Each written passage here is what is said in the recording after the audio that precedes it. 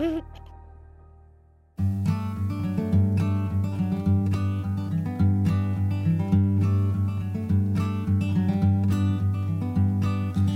little thing you think that you need, every little thing you think that you need, every little thing that's just feeding your greed. Oh, I bet that you'd be fine without it. Hello, everybody. Welcome to the Minimalists Private Podcast, where we discuss what it means to live a meaningful life with less. My name is Joshua Fields Milburn. And I'm Ryan Nicodemus. And I'm back, baby. Yes! And together we are the Minimalists. We're here with Malabama. Hi, everyone. We're here with TK Coleman. Yo, what it do? What it is? We got the rest of the team here in the studio as well. Jordan No More, Professor Sean. Oh, we brought David in today. We have Danny Unknown, and of course, Emma and Jess and Podcast Sean are with us remotely. We're going to be checking in with the live chat really soon. Every Tuesday at 10 a.m. is typically when we do the live stream, the live chat. We interact with you. We'll be getting to your questions, your comments. Drop those questions and comments in the chat right now. If you're a video subscriber to the podcast, then you can check out the live stream every Tuesday or most Tuesdays at 10 a.m. We're actually recording this today on a Friday because Ryan is back. Welcome back. Yeah. Yes. It's so good to be back. Oh, my God. It's funny, I noticed man. Jordan wasn't clapping. He must not be happy. Yeah. You're back. I'm so sorry, man. He's tough. He Thumbs down. Oh, now he hears it. All right. His arms Very are folded the whole selective hearing time. over there. Hey, Jordan, what's the sound of one ear clap at hearing a applause? It's a old Zen Cohen that I've updated. That I updated. That could be a new book, Updated Cohen's. Oh, yeah. by Ears Josh. don't clap. Like Josh. deep thoughts. Ears No. don't clap. Ears don't clap. Yeah. That would be a great album title. Yeah. You did ask him what the sound of one ear clapping was. Well, The I sound would of crickets. I It's knew crickets. Yeah. Right, exactly. It's inside baseball. Ryan, you've been gone for a yes. while. It feels so good to be back, man. You called in last week, and Yeah. now you are back in studio. That's right. How did you enjoy your time away? It was awesome, man. I mean, I love Montana. God, I am like so grateful to like have access to Montana like I do. It's freaking amazing. Not only we got friends and family there, but it's really not that bad of a drive. It's only 18 hours, which when we lived in Montana, everywhere you drove was like, 3, 4, 5 hours. So 18 hours isn't that bad. Yeah. It's only 2 days instead of like 4 days. We went to Glacier twice. We went to Yellowstone, floated the river. I had like my sister come out with all her in-laws and her partner. My aunt came out with my cousin, her daughter, and then my second cousins, my aunt's 2 granddaughters. Yeah, dude, I mean, it was nonstop. Every day I had to like look in the mirror and be like, hey, buddy, remember, like, you're going to exhaust yourself. Like, if you don't slow down. And it all has to do with that Enneagram, man. And like realizing that I am trying to have all the fun. And it's funny because like, I don't even say anything. And like Mariah's mom, she was like, because anytime family would come through, I kept bringing them down to meet Mariah's mom. And she was like, oh, so where are you taking him to tomorrow? Like knowing for a fact that I was going to take him somewhere. And she would ask, is Ryan squeezing all the fun in? Like, she knows me so well. And it was exhausting, but delightfully exhausting. It was so sad to leave Montana, but it's so funny how, like a true deep, damn, like I wish I could stay. Mhm. But as soon as we like got up on the 405, I was like, oh my God, I'm so glad to be back in LA. It's really weird, man. So really sad to leave Montana, but so happy to be back in Los Angeles. And like I said, man, grateful that I get to do any of this stuff. This is awesome. TK, where do you think that comes from? Because that resonates with me as well, where there's the ebb and the flow. Like we it's almost as though we are either programmed or hardwired to have desires that are sometimes mutually exclusive. Yeah. And there's this underestimated possibility to enjoy multiple things at once without contradiction, right? Mm-hmm. Yeah. Too much of a good thing, I mean, even if it's a wonderful thing, can easily become bad. Maybe one slice of chocolate cake is fine, but then if you just keep adding to it, 2, 3, 4, at some point it's going to make you sick. And it sounds like you had just the right amount of time in Montana. So much so that by the time you got back here, you weren't at a place where you're like, get me out of this place. Mm-hmm. And you weren't at a place where like you were gone too long and it was like, this just feels right. Mm-hmm. You know, most college students, when they go home for holidays and so on, a lot of them complain because they go home and for the first like week, it's awesome. Then the second week, it's kind of tolerable. And then in that third week, it's like, get me back to school. It's driving me mad. Yeah. And it sounds like you didn't let it get to that point. No, Yeah. no, it would be hard for Montana to get there for me. It does get gets a little gray in the winters and It's gray for 9 months. That's how much he likes Montana. So it's like gray for 9 months straight. And Great or gray? gray. Gray. The color yeah, gray. it's like Seattle, but much colder. Yeah. And that's why you like it? Well, I like it because I go snowboarding a lot and you get above all that inversion. And if you get outside of Missoula, it ain't gray. Like it's just Missoula's a valley. So like it's got inversion that happens. So it is gray a lot of days for 9 months. I mean, to say 9 months straight is almost accurate. Because there are some sun. You'd be surprised how many sunny days you actually do get. But for all intents and purposes, it's pretty gray for like 9 months. But you get above it when you get on the mountain. So it ain't that bad, man. So, and you can get out of Missoula pretty easily, pretty quickly. I feel this quite often with this dichotomy with Bex and me, my wife, and because we live apart half the time, and now that we live in the same state, we have to force ourselves to live apart. And so it's the same thing. It's like last night, I slept by myself in my own house, and for those of you who aren't caught up on the move and everything, Bex and I moved up to Ventura County. We have a house. There's a separate little garage. It was turned into a one-room little studio, like guest house. Yeah, ADU. That's what they call it. Yeah. In the California. ADU, the ADU. additional dwelling unit. Yeah. For those of you fans of initialisms. Love initialisms. Yeah, not an acronym. If it was an acronym, you'd call it an ADU. Dude. Then it'd be an acronym, right? I learned something new about the English language every time I'm with you, Milburn. So with Bex and I, we force ourselves because it makes that. So here's maybe what I think TK was getting at. With Montana, you probably enjoy it more because you're not there 100% of the time. So when you do go there, you're like, I want to go here. I want to go. But whenever we spend all of our time subsumed by something, we inevitably, we don't have to, but we tend to take it for granted. Yeah. As opposed to looking forward. And so like with Bex, like I'm looking forward to reuniting with her, even though we're 100 feet away or whatever it is from each other. Like we don't see each other during those times. We do that intentionally. She sent me a text last night. She said, I'm grateful that I get to miss you. That's so good. How good is that? Yeah. I think I experienced that with the move. If I were still in Charleston and I had the expectation that that's where I'm going to be for the next 5 years, my level of appreciation for the relationships and the routines there wouldn't be as high as it became the moment I knew that I was moving away. There's something about knowing that you might say goodbye to it or knowing that it's not permanent. Nothing is permanent, but there are moments where we can actually realize that a little bit more easily, and it just makes you appreciate it more. Yeah. It's easy to take things for granted, for sure. That old cliche, you don't miss it till it's gone. I mean, it's a cliche for a reason. Yeah. Well, let's tune into our patrons. Yeah. Shout out Simpletons. Thank you so much for being here today. I'm taking a look at the live chat right now. Ooh, you're frozen on my screen, Ryan. Oh no. I'm going to get into your questions, your comments, your smart remarks. We'll all be answering those here right now. Shout out to all the patrons. Thank you for your support. It keeps our podcast 100% advertisement free because, say it with me, y'all. Advertisements suck. Unless it's Burger King. Fired. Bleep that out, Professor Sean. All right, we got, let's see what people are saying. Oh, Bex is in the chat. She says, I'm hot. That's very nice of you, Bex. What's up, Bex? Why is she so hot?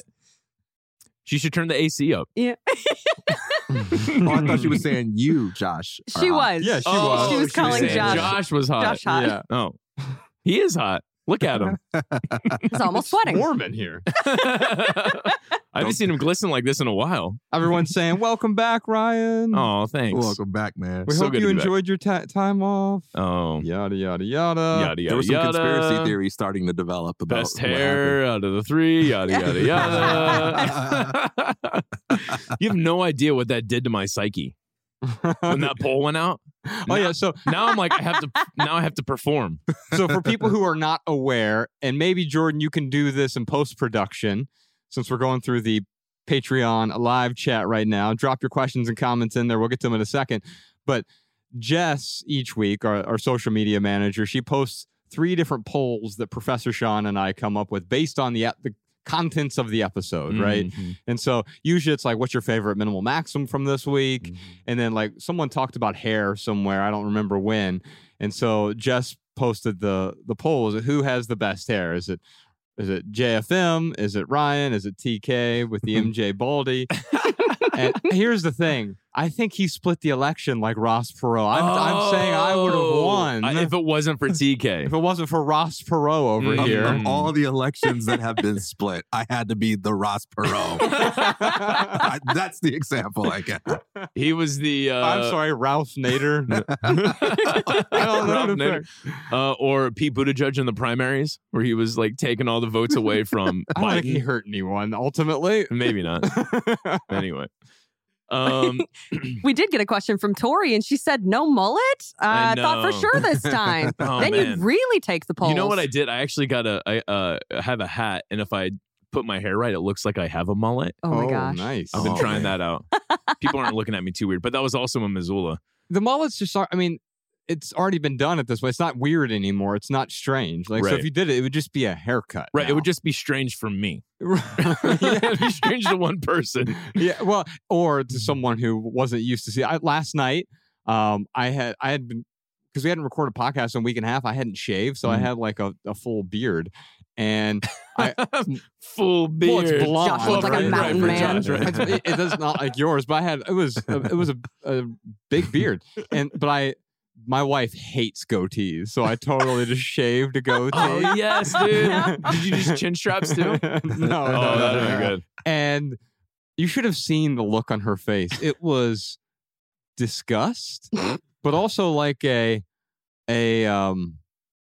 horror in a way, like a shock. Like, oh no, who are you?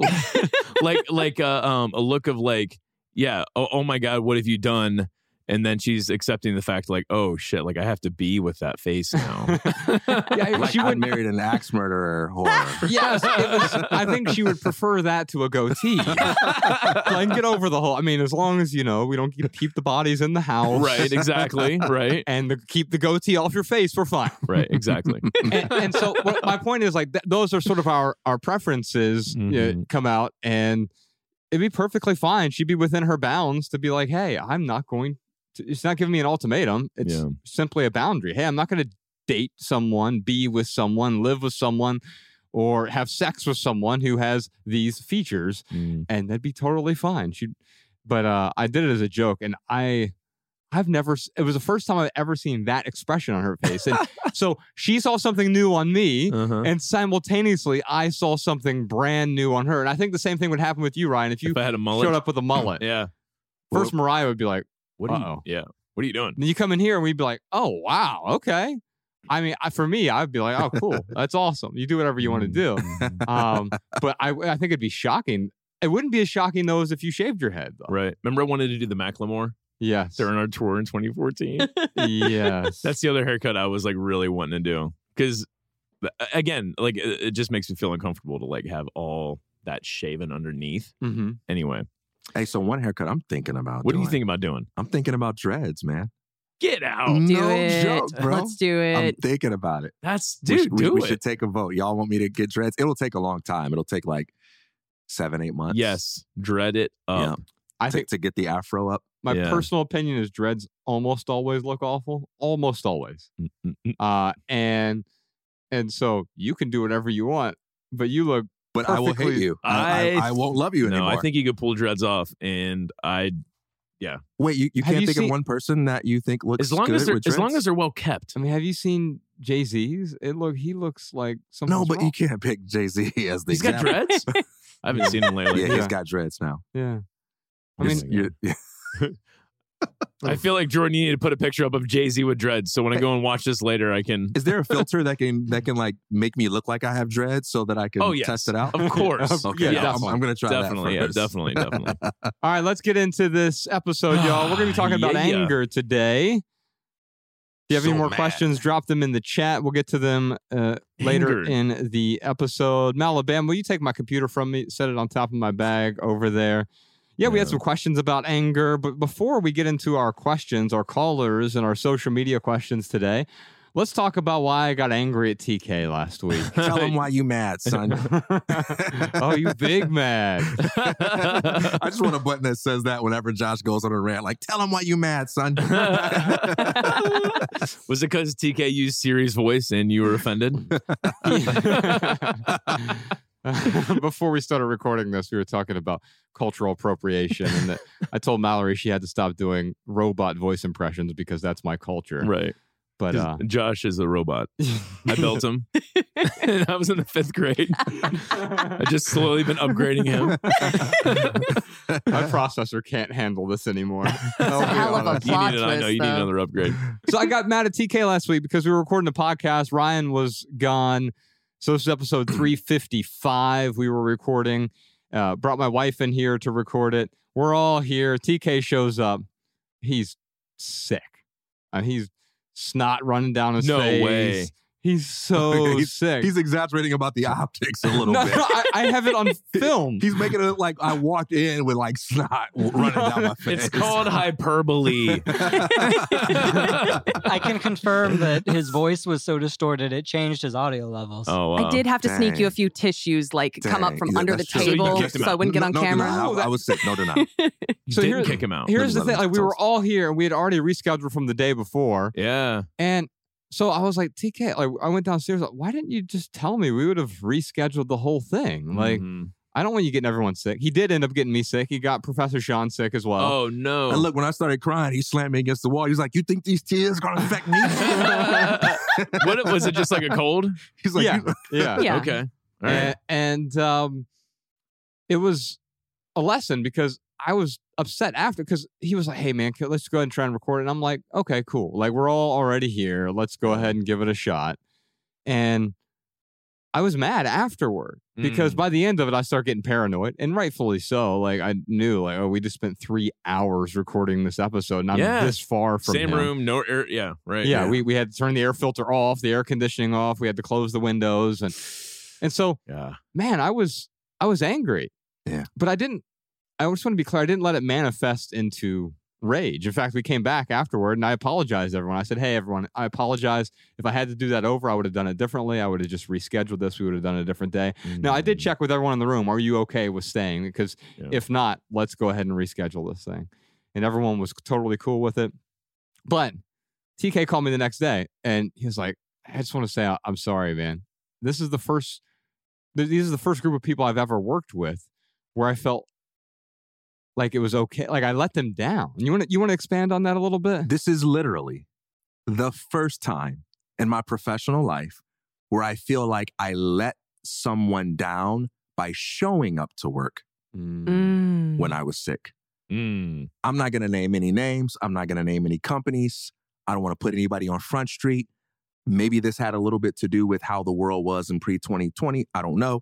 But where I'm from, you show up and do your job, Yeah. point blank, period. Mhm. That's how it was. And anything other than doing that is an excuse. Yeah. You know, and some people would even like require proof, you know, like you wake up early in the morning and you know you're feeling terrible and you benefit from like a few extra hours of sleep. And it's like, nah, you got to go to the doctor and get a doctor's note to come back with empirical evidence that you were sick. And it's like, well, what's the point of sleeping in if I got to now stress out about making an appointment, getting in today, getting the proof and bringing it up to you on my day off? And so I did what I was habitually conditioned to think of as virtue, is I tried to have a Jordan flu game. Yeah. I said, well, Michael Jordan had the flu and he completely destroyed the Utah Jazz while being sick. I wonder, You know, I wonder if he got everyone on the Utah Jazz sick. Michael Jordan had the flu and he showed up and he played and like the Utah Jazz had no answer for him. Wink, wink. You know, like you have your flu game, you show up and do it. Right. And you know what? There are times in life where you may have to do those types of things, but it was selfish because I put other people at risk. It wasn't like me getting up at home by myself, choosing to do some things that didn't involve other people. And so I was absolutely shocked that you would be mad in that direction. And if someone had quizzed me beforehand, I would say, oh, no, he probably would be pissed if I called him. Ooh, I promised my mom I wouldn't use pissed anymore. Sorry, Mom. Yeah, she actually called me about that and was like, I just don't think you have to use that word. I think there are more words you could use. I think you have a broader vocabulary than that. I just think it brings you down. And I was like, okay, Mom. Say nice urinated like instead. I said, okay, Mom, I won't use that word ever again. I just did. I'm sorry, Mom. Okay. But I would have assumed you would have been annoyed if I would have called you on the day of and been like, man, I woke up feeling bad. And I was wrong. Man, there's a few things I know Josh hates. Onions. Onions and black people. What's the third one? Onions and being around sick people. Those I know for a fact Josh hates those two things. Yes. Yes. Yeah. And so let me talk about why I was mad. And I think the team can attest to this. Like, it never got above this level of tone for me. I wasn't like, this is BS. I can't believe it. It was always like, I realized, like, okay, the reason I was angry after the fact, especially I was angry, is I was really angry at myself for two reasons. One is I made an assumption that TK would know that, hey, we have a culture here where people show up. They show up to work. Yeah. If you're sick, however, we don't want to get everyone else sick. And so if we had someone who was just calling off all the time, we don't have people call off almost ever here. And so I know that if there's something up, then there's something up. Yeah. You really have a legitimate reason to not show up, because we wouldn't hire people who are just willy-nilly calling out. It's just not what we do. So I was a bit upset with myself for just assuming he would know that. How self-centered of me to be like, well, because I didn't set that expectation with him. Right. That, hey, well, let's talk first if you're feeling a little sick. Let's see if we can reschedule it. Now, if it's a tour stop, it could be something different. Like the Jordan flu game, the reason that analogy doesn't work here is he couldn't reschedule game 6 or whatever it was. Hey guys, can we push this to... And so I was angry at that, but then I was also angry with my decision to stay. Because it was ultimately up to me, and I'm the one who decided to stay and essentially get myself sick, right? And it wasn't a really bad cold. I, in fact, a couple days later, went and got an IV. And I think if there was anything that really positive came out of this, TK, it was your first experience going to get an IV to end your sickness. And what was the text that you sent to me about that?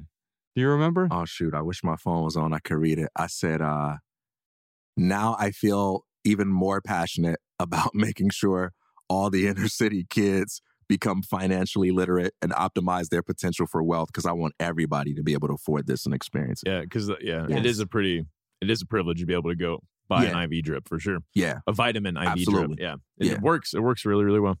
Remember the one time we tried to give Harding Podcast Sean an IV drip? Yeah. He wouldn't do it. We traumatized him. It wasn't on purpose. Wait, what happened? No, so like we went in, and this was like when we first moved to LA, we were getting ready to go on tour. So when we do that, we typically would get a vitamin drip to make sure we're feeling good and feeling healthy. So we dragged Podcast Sean over. They could not find a good vein in him. He's just one of those people who has like really tiny, hard to find veins. But they poked, like after the third poke, we were like, all right, Sean, you don't have to do this anymore. He's like, thanks guys, I'm leaving. Oh man. I know. So Podcast Sean, so sorry about that. But thanks for willing to give it a try. Really appreciate that. Wow. Josh, like we said earlier about not letting the anger turn into rage. And that is, man, that's powerful. Cause like I very much, it goes to rage sometimes for me. Now, my rage at 40 versus my rage at 30 is very different, because when I rage at 40, it's not punching holes in the wall or, breaking my pinky because I punched a cement block. I mean, that's how I used to rage, like, way back in the day. You went from rage against the machine to rage against the washing machine. But exactly. Good one. Clutch, man. Clutch. I wish Ella was watching this. Yeah. Oh man, yeah. Long story short, man. No, that's good. That's good because I think when the anger does start to arise within, like we do get to decide, like how are we going to filter this? And yeah, that's an important. I'm going to use that from now on because I know, like last night, it's fresh in my mind because last night we're driving back from Montana. We got home last night. Not too bad. It was like 5. It was just before 5 p.m. Somehow we didn't get like caught too much in rush hour traffic. And on the way home, we stopped and bought some hamburger meat. And I am like the worst griller. I am so bad at grilling. I don't like my dad is amazing. And like, and he taught me everything he knows. And like, I remember all the lessons he taught me. And I don't know what my problem is. You're an apostate. Yes, that's exactly it. Jehovah is not blessing my cooking. No, man. I made these like big burgers. They were nice and like everything looked good. And then like we go to take a bite into them and like they're just like so raw in the middle. That's the worst. I just wanted to because I had a lot to do yesterday when I got home. So like it's funny for me. I rage when it's the little things that go wrong. Like, I mean, Josh could have called me and been like, hey, man, the studio caught on fire and Jordan's on a cocaine bender. I don't know what to do. And you'd be like, hey, I got this, bro. Yeah, exactly. I would. I'd be like, we got this, man. It's cool. Like, we got this. But me not being able to grill, oh, my God. And Mariah was like, she was like, honey, like, take some breaths. I'm like, but I'm so angry. But it was my own fault for like, I wasn't taking time to de-escalate. It was like, it was something that I need to look at and be like, hey, man, are you going to let this thing turn into rage or are you just going to like, figure this out? You know what helps me with the anger not turning into rage? And Danny, this might be good for you. Whenever I'm at that moment, I'm at that precipice of the anger turning into some outward behavior of rage, I stop and I do at least a minute of box breathing. Box breathing's good. Yeah, so box breathing is 5 seconds in. We can do it together real quick. This is the private podcast. All right. And then hold for 5 seconds. And then out for 5 seconds.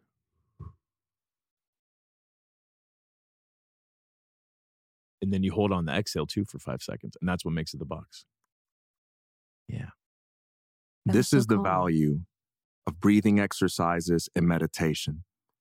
When you're in the moment where you're tempted to just react to a situation with rage, it's very difficult to stop in that moment and say, I'm just going to meditate first. I'm going to do some box breathing first.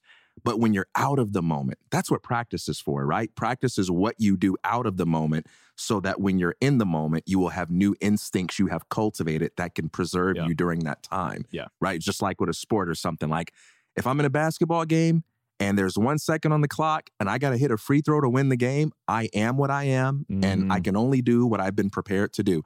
But after the game, that's when I shoot 100 free throws, right? That's when you do it every day when there's no pressure so that when you're in the moment where there's pressure, those new instincts kick in and they can help you out. And that's the value of that stuff because between the age-old stimulus and response, there's the potential for so much space, but we don't really experience that because we don't take time outside of the heat of the moment to increase that amount of space. Yeah. I mean, Tony Robbins talks a lot about changing your state, and that's what the breathing does. Because last night, if I would have done that, maybe I could have like went down a different path. But like when you have that very sharp emotion of anger or any other sharp emotion, there's a narrative that forms so quickly in your head fast that like, it's very hard to interrupt it. So, my narrative last night was like, I freaking suck. I can't even grill. How can I call myself a man? This is so stupid. Why do we even have... I mean, like, it was just like, just raging. Yeah. And I'm going to do a little box breathing next time. And I'll report back and let you know how many holes I punched in the wall. Try to get it down from 5 I haven't to punched 3. a hole in a wall in so long. Oh my God. So long. Yeah, yet it can manifest in all these tiny little ways that affect the people around us even worse than a hole punched in the wall, Yeah. right? Because it doesn't just turn into aggressive rage. There's passive aggressive rage as well. Yeah. Where it's making smart ass comments to a loved one, and all of a sudden they get battered for your expectations. Yeah. And that's what I was avoiding last week when we were recording the episode with TK and got him out of here, but we were with the rest of the team still, and instead of me taking out my own anger, which I created and I am responsible for, I didn't take it out on them. I just apologized, said, hey, look, I would have made a different decision. Can't change it now. Thank you for being here. I want you to know that I'm angry, but I'm not going to take it out on you. Yeah. This is my problem. And so if something seems off with me, it has nothing to do with you.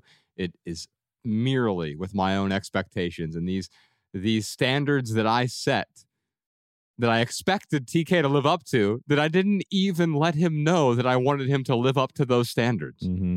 What I appreciate about you, though, is you have this really amazing balance between not taking your anger out on people, but also not allowing your sense of peace to prevent you from being straight up, straightforward about how you really feel, right? There's a difference between punching somebody in the face because you're mad and saying, hey, man, I don't appreciate that. We can't let that happen again. And I feel like with you, there's never any guessing with you. I never, ever have to ask, are you cool? Are we good? Are you angry? Never. And I can't say there are many people like that I have in my life. I know that if you don't like something and if you don't want something to happen again, you're going to say it right away. And it's not going to be dramatic because you're not the type of person to hold it in for 2 hours or 10 days. You say it right away and then it's done. Do you know who taught me about that? One of our closest friends, Colin Wright. One of my favorite books ever is a book of his, really short. It's called Some Thoughts About Relationships. And it's just a bunch of different policies he has for relationships, intimate relationships, business relationships. It applies to any of them, friendships, family relationships. But having these policies in place, and they're adjustable policies, but the one that really stands out to me is the I will tell you policy.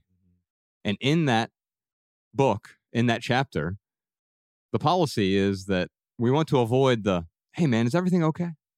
Hey, is something wrong? Yeah. Don't we do that all the time with the Oh my people we God. love? Hey, what's going on with you? Yeah. Hey, what's up? Yeah. And Bex and I have this policy, but I have this policy with me, with everyone. Yeah. It's the I will tell you policy. If something is off, Yeah. I will tell you. But telling you, we often confuse with berating you. Hey man, That's why right. the hell would you do that? As opposed to like, hey man, would you mind doing this instead? Or hey, I really just don't like that. And being able to say that very matter of fact, but immediately has, in a way, it's how we de-escalate the relationship from ever getting to one of those boiling points. Yeah. That's that art of nonviolent communication where you articulate a feeling without including a judgment about the person who you are assuming is making you feel that way. I can say, it makes me feel, it makes Upset me or feel unheard or upset. whatever, yeah. yeah. When you said that rather than, hey, you're being insensitive or you're being an idiot for Yeah. saying that. you Dude, know? that's nonviolent communication 101. It's like anytime, if you're trying to have a difficult conversation with someone, anytime you use something negative, like try to put it on yourself, and then anything that you can say positive about the other person. Like, hey, when you said that, it really hurt my feelings, and I'm only letting you know this because TK, I know you're a great human being, and like you're going to take this the right way and understand like where I'm coming from. Like that's an example of like having a difficult conversation. When you're angry, it's a little harder to like keep that the nonviolent communication. But like I do that. I mean, I do that all the time now. I mean, with anything, customer service with my, trash collector that I had to call 4 times to like, sort something out with them. It wasn't like, let me talk to your manager. It was always like hey, let's work together on this. Yeah. Yeah. And it works really well. I had to append a little bit that the rule of I will tell you for me, because Mariah and I do have that policy, but when I know something is up, I do want to be like, Now, remember, honey, we have the I'm going to tell you policy so you can tell me like what's bothering you. But I've had to append it and be like, it is the you will tell me when you're ready policy instead of me trying to like, because sometimes Mariah just, doesn't know how to put it in words, or maybe she's like processing something herself. And here I come like interfering with that process, which makes it worse more often than not. So, it's the other piece of that is like, I've got to like be patient and wait until Mariah is ready to tell me something when she wants to tell me something. Yeah. It can't be, you can't foist that responsibility onto them. You must tell me everything on my timeline. Right. However, I will say that I will tell you everything on my timeline, but part of that is being really sensitive to the fact that I don't need to say everything either. So I will tell you when something is off or wrong, right? But I don't need to tell you everything. It's the difference between being honest and being transparent. I'm being honest with our podcast audience. I will never be 100% transparent with you. I'm not going to put my social security number here on the screen and say, and just for transparency, here's my social security number and my date of birth and my mother's maiden name. Got to be fully transparent with you. And we mistake being transparent, saying every thought that comes into our head. That's not what the I will tell you policy is about. It's about de-escalating. If something is wrong, if something is off in the relationship, and I know this is going to snowball a day from now, a week from now, a year from now, I might as well go ahead and stop that from happening right now, even though it's more difficult. And Ryan, you said it perfectly. Like, hey, it's harder for me when I am angry. Yeah. But that's the most important time to not react. Yeah. To solely based on our emotions. Amen. We talked about this a week or two ago when you weren't here, Ryan, but one of the pithy answers was emotions make great airplane passengers, but terrible pilots. And if I were to let that anger, yes, it's welcome in the plane. In fact, it can be useful, right? It tells me that something is wrong. It is a sign, right? But I don't have to let that anger drive the plane, pilot the plane that we are flying in. Yeah. I think it's important to make that distinction, because if we don't, all of a sudden it hops in the pilot seat and we just nosedive into, rage, outrage, yelling, fighting, passive aggressive words. Yeah. And that can snowball really quickly. And I'll tell you, like, when I let it be the pilot, like I have never felt grateful. Like I don't know the last time I really got mad and like took it out on a wall. Oh, I'm so hardcore, so stupid. Anyway, but after that, it was like I just remember feeling really embarrassed and stupid and like disappointed in myself. But yeah, it's just interesting because it's easy to let those emotions be the pilot, but when we go with that ease, we're always at least I have always regretted that, like letting that emotion take over, for sure. Yeah, we never say, unless it's performative. I mean, I'm trying to think of examples where it makes sense to deploy anger. There's always exceptions to the rule. You remember like Dame Dash would storm into record companies' offices and yell at all the executives, and he would film it. And so like you knew there was an ulterior motive. But also, even if he wasn't filming it, he had to do that, he felt, as part of his negotiation process. I don't necessarily agree with that, but that was how he felt. However, I never look back and say, I really wish I would have been more angry last week. Yeah. I wish I would have raged more. I wish I would have yelled at people more. I wish I would have been less kind, less compassionate, less considerate of others. I never look back and say, man, I was too nice, right? Because yes, there's a way to be nice that is unproductive, but that's not really nice. That's interesting. I have looked back and said that. Oh, tell me about it. That I would say that was a critical part of my journey. So I don't consider this an acquired virtue, but it's just my personality type that I'm slow to get irritated with people. Yeah, I can see Right. And so I've had a number of moments in life where I looked back and I said, oh man, I think I would have benefited from getting irritated a little bit more quickly. I think I could have protected my people from some unnecessary inconveniences. I think I could have been motivated to set down a harder boundary that would have resulted in an easier life for everybody involved later on. But I was too nice. I was giving the benefit of the doubt to someone who hadn't earned it.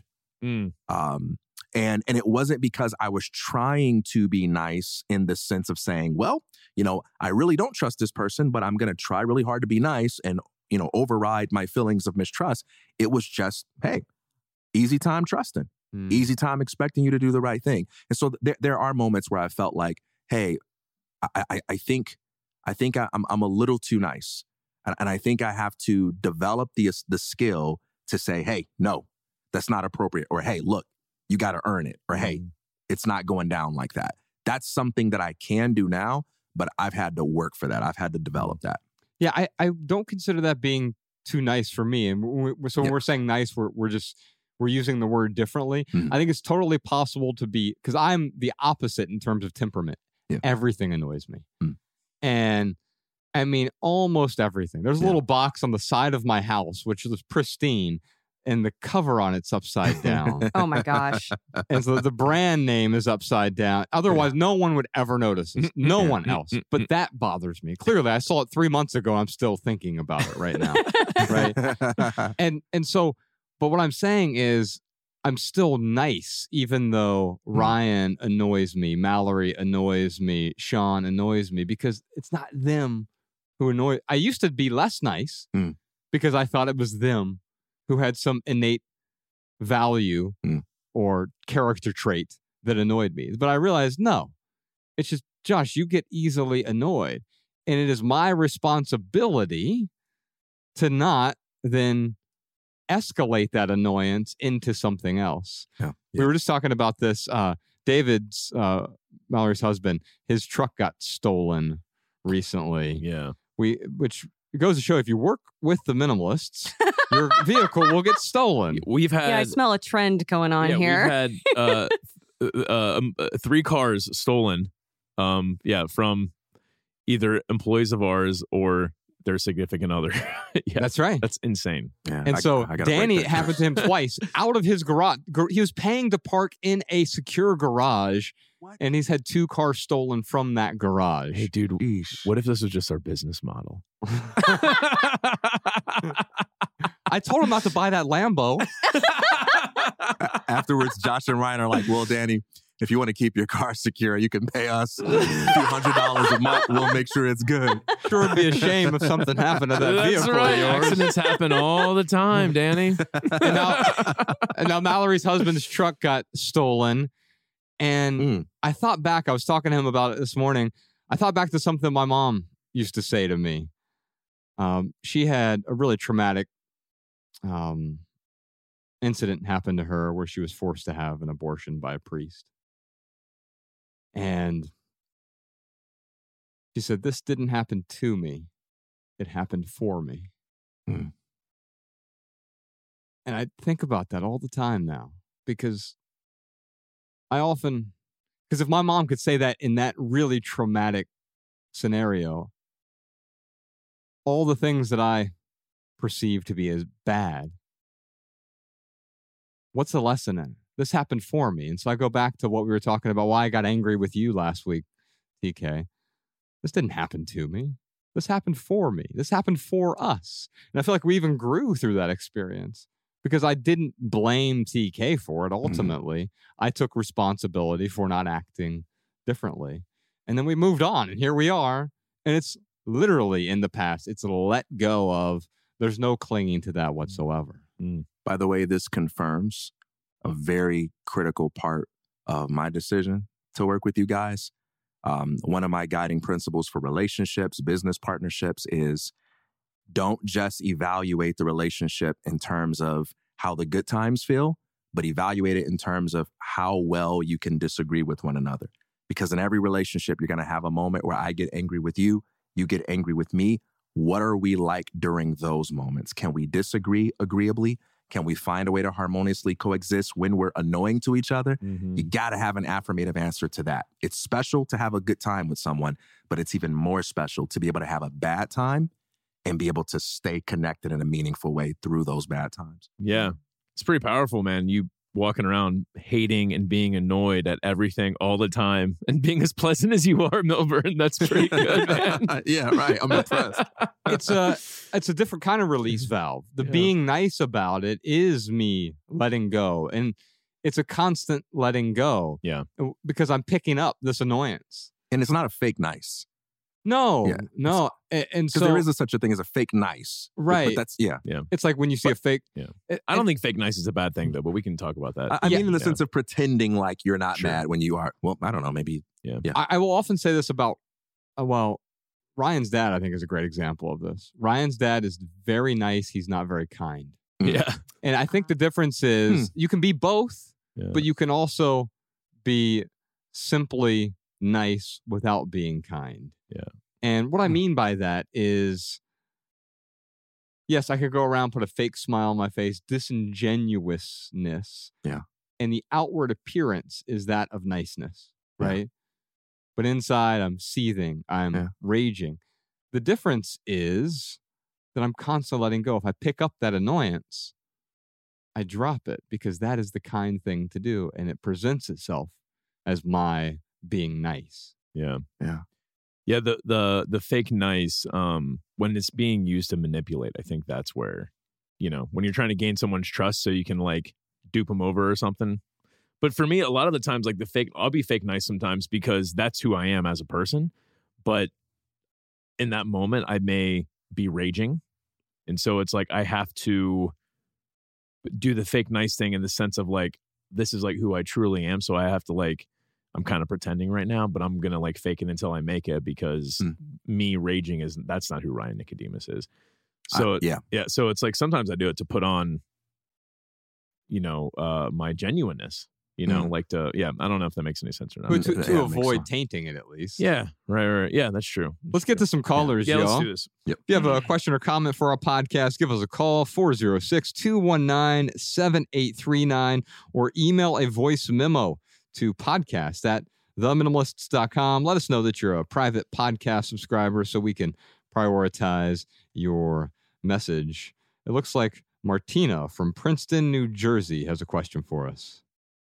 How do you forgive yourself for wasting time on stuff? Currently, I'm in my early 30s, and even though I'm grateful that I'm learning this lesson now and changing my life, I still feel guilty that I wasted my 20s on buying stuff, organizing it, cleaning, rather than spending that time on things and people that actually mattered to me.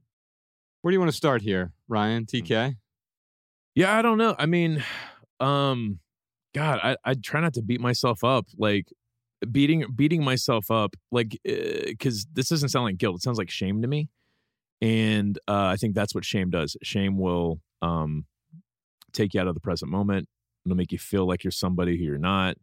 It could make you feel guilty, I guess. But for me, it's about just, I've never found any reason to beat myself up. The thing that helps me the best is when I behave differently. So like for example, when Mariah and I were first together, I definitely would rage in the sense of like not being patient with her and just not being the best partner that I could possibly be. And then after that would happen, I'd feel guilty about it. Like, wow, like why can't I just be compassionate towards Mariah? Even if I'm mad, like I should still show her compassion, and I would beat myself up. So now, instead of beating myself up, like I behaved like the best way to tell her sorry is to like treat her very kindly and lovingly. And like, that's what I go out of my way to do. So with this, with Martina's question here, stop. I mean, I'm giving you permission to stop beating yourself up, but like the way you're going to feel better and like be able to forgive yourself and move past it is if your actions are now in alignment with what you truly value and what you believe. Like just act in accordance to the life that you want to live, and that guilt and especially that shame, like it will start to fade. But holding on to it, and like, I mean, it makes me think of what do they call it? In the Da Vinci Code, where the guy's like bashing himself, like there's this religious practice of like hurting yourself, and somehow this is virtuous because you're causing yourself pain. I mean, this is a much smaller sample of that practice. But regardless of how big that practice is, if you're using it, I don't think that's beneficial. I don't think that is ever beneficial to just cause yourself pain. That's not virtuous. It's not virtuous at all. Even the ascetics would do that as well. They would often, when they've deprived themselves of every pleasure, they started turning toward pain. Sleeping on broken glass, stepping on sharp nails, and in order to maybe appreciate the natural state in a way. And I think maybe temporarily that can help someone, but that path of straight up masochism doesn't lead to a more enriched, fulfilling life the same way that hedonism doesn't. Right. This is a problem that I call the problem of the hypothetical demon, where you compare your actual past to a hypothetical past, which, if you had chosen, would have made you happier. And the problem with that is, first of all, you don't know that, because even if you had chosen the hypothetical past, there would just be another hypothetical that you could then compare that to and think, oh, I would have been happier with that. There's literally no choice you can make that won't be haunted by the hypothetical demon, because the hypothetical demon can always say, you could have dated a different person. You could have went to a different school. You could have moved to a different state. You could have accepted a different job. And maybe you would have had even more happiness than you have now. And you have to recognize that that's an illusion. The reason you're able to look back on your past and judge it the way you are is because you have wisdom now. And that wisdom has come to you through the choices that you made at a time when you were working with the best information that you had. You didn't know then what you know today. And the way that you got here is by being true to who you were at the time. You can't alter that. You embrace that wisdom that you have and move forward with that. Something to make it a little bit non-academic and personal. I went home to Chicago once, a few years back, to celebrate a birthday. And there's a close friend that I have there, and I tried to hook up with him, and we texted each other back and forth a little bit, and it just started to feel complicated, like we couldn't make it work. And I was like, don't worry about it, man. We'll get together. We'll get together next time. Shortly after that, he passed away. And I beat myself up over that for a long time and said, I made the wrong decision. I should have done that thing. Now, had I done that thing, I would have enjoyed that time with him, and I'm sure I would have been happy. But I don't know if I would possess the sense of urgency that I have now about making time for friends when they're in town or when I'm in town. If I would have chosen that path, I would have had a good time, and I would have been thankful that I had that good time. As a result of how things have transpired now, if I got somebody that I love, I'm not going to let the opportunity pass without telling them that. If I got a chance to be with somebody, I'm not going to take for granted that I'll have that chance again tomorrow. So the wisdom that we have today is the result of the person that we become by being true to who we are at each given moment in time, and then experiencing the knowledge that can only come from experience. There's always going to be a hypothetical past. You can't go back and do that. You've got to let go of what's already transpired and embrace the wisdom that you have now. By the way, to forgive is to let go. To let go of future trauma that's caused by clinging. Because really what you're doing with the past exists only in the present moment. It is always now. I know that is a Hindu or Buddhist cliche at this point, but there's a hyper truth within this, because the past and the future both occur in the present moment. And so we're holding on, clinging to that past. And it causes trauma in your future as you continue to drag it into now and now and now and tomorrow's now and next week's now. And so what's happening here for Martina is she's holding on to that, and it's causing trauma now. Well, how do you let go? You forgive. You forgive yourself. And how do you forgive yourself? Well, you might have to even apologize to yourself. Martina, I'm going to send you a copy of our book, Love People Use Things. There's an entire section in there about apologizing to others, apologizing to yourself and sort of the power of apologizing. So if you enjoy our podcast, I think you'll enjoy the audiobook version of Love People, Use Things, or if you want the book or the ebook version, I'll be happy to send those to you as well. Josh, you'll like this quote I heard Patrice Washington say, forgiveness is letting go of the idea of a better past. Dig it. Yes. Because you can't relitigate that past. You can simply let it go because this didn't happen to me, as my mom said. This happened for me. Our next question is from Christina in Baltimore, Maryland.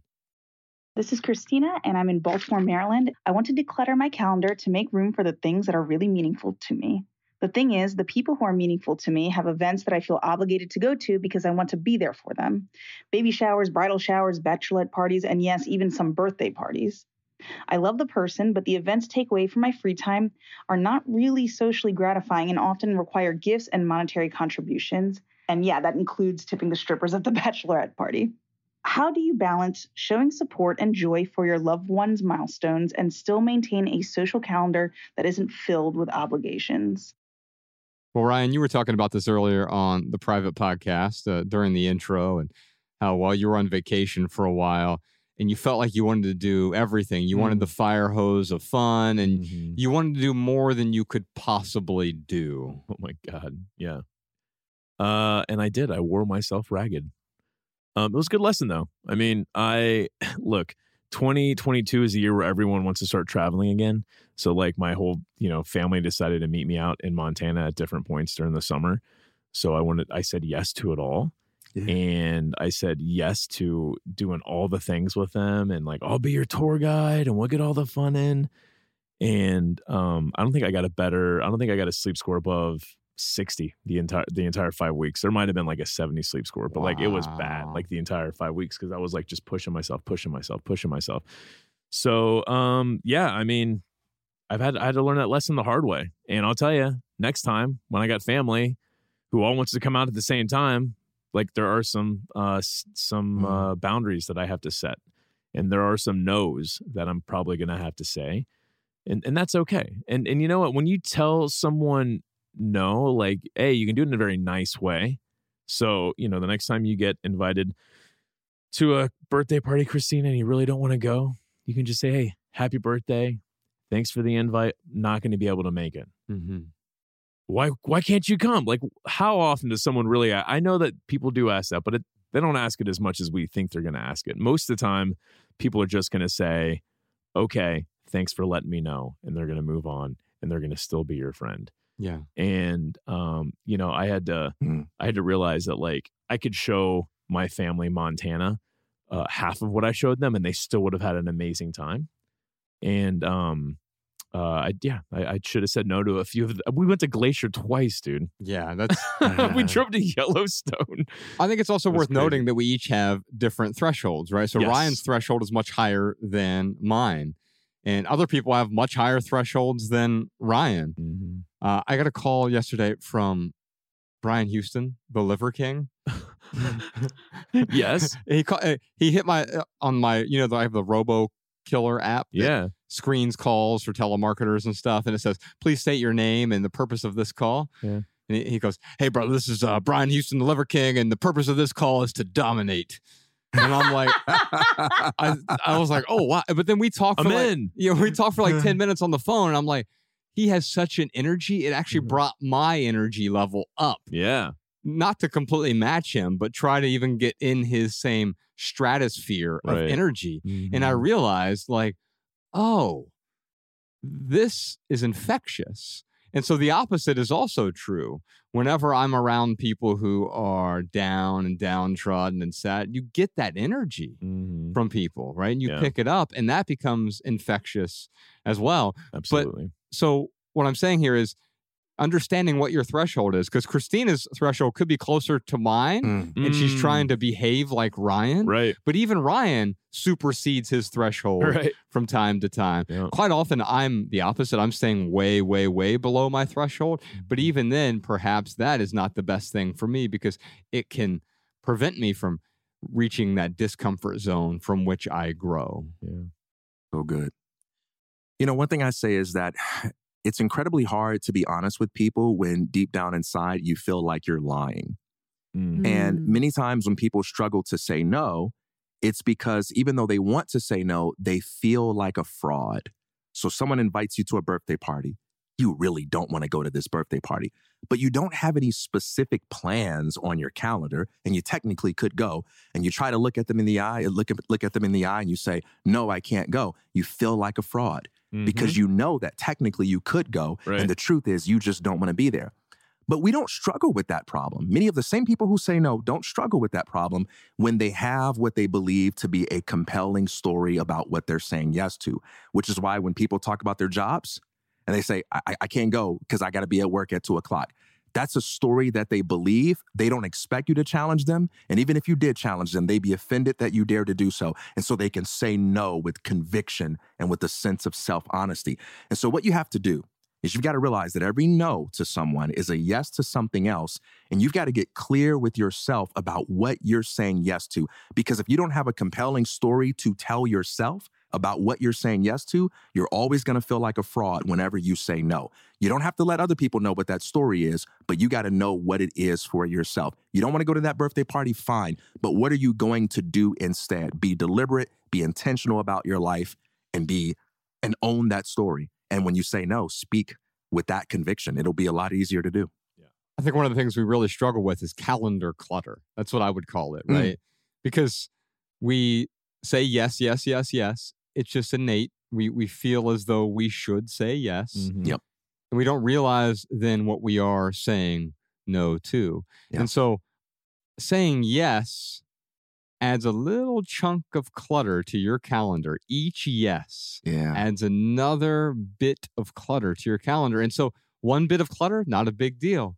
But then we look back and say, oh, why did I schedule all these things? Why did I punish my future self, which is my now self? Why did past me punish now me? Oh, because he was what? He felt compelled to say yes to something he didn't want to say yes to. That's exactly how I felt like week 3 of taking. I'm like, why did I do this to myself? Why? Oh, man. Everywhere I go, there I am screwing myself up. Christina, I'm going to send you a copy of our book, Essential. It's an essay collection with 150 essays, 12 different chapters. There's 12 different areas of intentional living in that book. And one of those chapters is about your priorities and how we misprioritize our way through life. I think you'll enjoy the audiobook version of Essential, or if you want the book or the ebook version, Alabama will reach out to you, Christina, and get those to you as well. Our next question today is from Jamie. My wife and I were driving down the road, and on the side of the road, there's this beautiful Jeep Wrangler for sale. Talking with my wife, hey, that'd be fun. We should get it. Why not? And within 2 minutes of passing it, I had, in my head, bought it, got it home. And then I just looked over at her and I go, what just happened? If we had not seen that, we wouldn't even be discussing this. It wouldn't even been on our minds. But it just popped up and it made me think if I didn't see it, we'd be fine. And I started to think a little more about this going, okay, if it was blind, I wouldn't have seen this. I wouldn't see any of these things that I think I want. I wouldn't see myself in the morning aging. I wouldn't see the gray hair. I wouldn't see these things and have some discontent with it. And I don't know. It was just something interesting I had thought about. And are blind people minimalist? Do they worry about shelter and food and love and music and taste? And do they not get caught up in the things that we get caught up with because we can see things that we don't need? Wow. Yeah. What does the Bible say, TK? If your eyes fault you, carve them out. Doesn't it seriously say something like that? I was at a meditation class last night, and it was an hour and a half nature meditation. And it really appealed to all of the senses throughout, even taste. Like he would hand you a raspberry and you had like 5 minutes to experience how bitter it was and how sweet it was and the textures. And what I realized when you slow down, stillness is almost a misnomer because everything is moving. We're just moving so much faster then everything that we think of is still. But we were doing this walking meditation outside, and the invitation was to see what's in motion.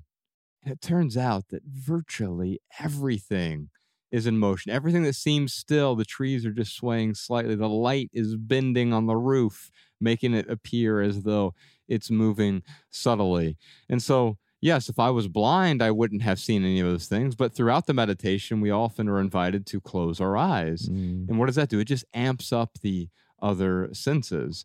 And so a minimalist is someone who is deliberate about their consumption, but we don't consume only visually. In the world that we live in, we are often primarily visual creatures, especially as Jamie is driving with his wife and they see this Jeep they want to buy. Sure, you may have not had that impulse, but we have this segment on the podcast about impulse purchases on the private podcast where we talk about our impulses and what they do to us. And ultimately, our impulses blind us to the truth. And so if you're a blind person, it doesn't mean that you wouldn't have impulses. They would just manifest differently. That's right. Yeah. Right. Yeah. Integrity isn't defined by the absence or presence of good and bad impulses. It's determined by how you choose to process them, how you choose to react and respond to them. And no matter what you have going on in terms of your abilities, as a human being, you will feel contradictory impulses. And in that moment, you will have to make a choice. Will I let my impulses rule over me, or will I come to attention? Will I choose to be mindful? Will I choose to process in a way that creates the space to make a healthy decision? And I think, Jamie, you might not be giving yourself enough credit when you tell this story, because it's not about you seeing the Jeep versus you not seeing the Jeep, because even if you couldn't see, there would be some other impulse that would arise that could tempt you to do something that's unhealthy. What I love the most about your story is that you gave yourself the 2 minutes. You gave yourself the pause. You gave yourself the opportunity to question your decision and to ask yourself, is this what I really want? And I think that's a reflection of your inner work. And I think that's a lesson for us all, that the thing that saves us is the time and energy we put into doing that kind of inner work. So when, not if, we experience impulses to do things that are unhealthy, there is a pause. There is the opportunity to process. Amen. Yeah. Man, I think this has less to do with sight and it has more to do with comparison, because that's what's happening. It's like anytime Jamie sees the gray hair, anytime he sees the car, anytime it's not the fact that he's seeing it. I mean, that can initiate this this comparison thing that Jamie has going on. But yeah, I mean, that's really what I would look at, Jamie. It's not about whether or not you can see. It's when you are seeing, are you using that as an opportunity to appreciate something or to compare yourself to something? Because what do they say? Comparison is a killer of joy. Yes. And yeah, I think that even if you didn't have your sight, you'd still find other ways to compare yourself to, because it's not even to others. It's like when he looks in the mirror, he's comparing his current self to a better version of himself. Well, and that's the problem. Betterment is an illusion. Exactly. Yeah. We don't try to improve a baby, but at some point, once you're 13 years old, 18 years old, 25 years old, 40 years old, how can I improve? How can I improve my house? How can I improve myself? How can I improve my skincare routine? As opposed to the opposite, acceptance, right? Because what Jamie is really struggling with here with the comparison is a lack of acceptance. Because you can see that Jeep and say, wow, what a beautiful Jeep, and accept the fact that you don't own it. Right. And then you can actually appreciate it for what it is. But as soon as I need to acquire it or change myself, now it is a type of prison. Because as soon as I get that object of my desire almost immediately becomes the object of my discontent. Now I have the monthly car payment. Now I have to pay for insurance. Now I have to worry about it getting scratched or dinged up. Now I have to worry about it getting stolen, like David or Danny over here. And so now I'm constantly worried about the thing that I thought was supposed to bring me all this joy. It's doing the exact opposite. And then we start asking ourselves, why did I buy this in the first place? Why did I even want this stupid thing? Let me get rid of it. And then we start decluttering, and we have to be careful to not reclutter. And how do you do that? Yeah. By accepting it. I don't need it to be able to appreciate it. Jamie, I'd love to send you a copy of our minimalist rule book, because part of acceptance is setting up some boundaries for yourself. You can download it for free, theminimalists.com/rulebook. Or if you want the audiobook version, you do have to pay for that one, but Jamie won't make you pay for it. We'll send you a copy of that. My favorite audiobook that we've done, Ryan, is the Minimalist Rule Book, because we read through the 16 different rules for living with less. And you and I just did this commentary about each one and kind of invented our own new rules. It's a mix between audiobook and podcast all together, 2.5 hours. Yeah. theminimalists.com/rulebook if you want to check that out.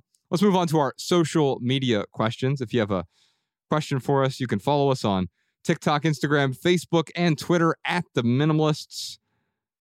Anastasia from Instagram has a question for us. What are your thoughts on anger being triggered by fear or sadness? Anger's a funny emotion because you're never just angry. Like that is a surface emotion. Okay. So, yes, fear, sadness, being misunderstood, uncertain. I mean, there are a lot of things that can create anger. So, I think that, Anastasia is just pointing out that, like, hey, we get angry for all types of reasons. And really the question is like, why are we angry? And is there something that we can do about it or can't do about it? We were talking earlier, TK, on the private podcast. I was talking to you about how angry you made me last week. You made him angry. And then I realized in the middle of it, like, oh, it's not you who made me angry. I made me angry. Now, how did I do that? Because I had some expectations. Now, you showed up sick and then didn't call off, but I didn't set that expectation with you. Like, hey, don't come to the studio sick, right? And so my real anger, and this is an important lesson to me, my anger was at me. Whenever I am angry, I'm actually always angry at me. Dude, that's why I rage so easily. It's easy to rage against myself. Yeah. It's so much because like with other people, because like I've never hit in my adult life, I've never hit anyone out of anger. When I was a kid, I'm sure I got into some fights. But yeah, man. Because I would never like lash out at someone else. But when it's me, like all of a sudden I have this permission because it's me. Like, oh, I can beat myself up. You can't fight back. Not Right, against yourself. Right, exactly. I lose every time too. And I treat myself really poorly in those moments, right? Yes. Because It's why? so bad. It's what we were talking about with the previous caller, Jamie. I don't accept things. I want to change them. And we spend all of our time trying to change things that we can't change and then beat ourselves up for the fact that I don't have the ability to change the things I cannot change. Yeah, man. Yeah, that's good. Man, if I could have just accept the fact that I'm a shitty griller, maybe I wouldn't be so mad at myself. Every time I grill, I end up raging because like it's always either overcooked or undercooked. And then Mariah, oh my God, God love her. She was like, maybe we should get a meat thermometer. I'm like, how dare you recommend something so sensible when I'm so... I am a meat thermometer. I'm a man, damn it, I don't need a meat thermometer. Oh, shoot. Now, TK, you had something pithy for this one. I thought maybe we could talk about it a little bit. Yeah, pithy, not pithy. Apologies to everybody. I've been saying pithy the You whole say time. whatever you want, man. That's right, brother. Some people say tomato. No, they don't. Yeah, Josh is right. Keep it pithy. Hey, real quick, man, what you said about acceptance. When I used to hear that word, I struggled a lot with words like acceptance and contentment because I used to hear like accept it as meaning, hey, pretend like you're happy about it or decree it to be a good thing. And I had to realize that acceptance means like you don't have to meddle with it. You don't have to mess with it. You don't have to force it into something that it is not. You can allow it to be what it is, and you can simply observe it. You can simply alter the way that you look at it, the way that you react and respond to it. And I think that's an empowering way to look at acceptance. And I know that's what you're getting at. But for me, that was a really hard thing for me to learn, because I looked at being content, accepting something as meaning like pretending that, my mom not letting me go to that party is the same thing as going to Disneyland, lying to myself. Yeah. My pithy for this one was, anger is when your heart says, I feel passionate but powerless. When I say passionate, I don't mean excited or inspired. I simply mean aroused, riled up. My feathers have been ruffled. I'm worked up. I've got a lot of energy flowing. Even things like fear and sadness, like fear is when we feel powerless or inadequate in the face of the unknown. Sadness is when we feel powerless or inadequate in the face of that which is disheartening or disappointing.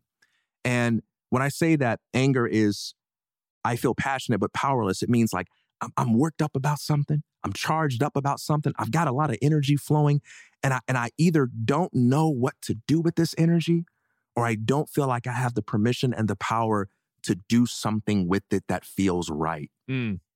And the way we have to deal with that is we have to step back and make ourselves the student of that anger.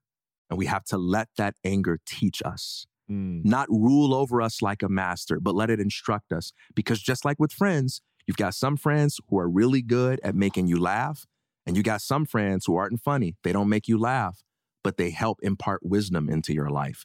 Your anger doesn't make you feel good. It doesn't make you laugh, but it's like that friend who tells you what you need to hear, even if it doesn't feel pleasant in the moment. And this is why I've sort of abandoned talking about emotions in terms of positive and negative emotions. Positive and negative emotions are like positive and negative numbers. It says nothing about the quality of what we're dealing with. These are just labels, right? Is -5 a bad number? No, it's in relation to what?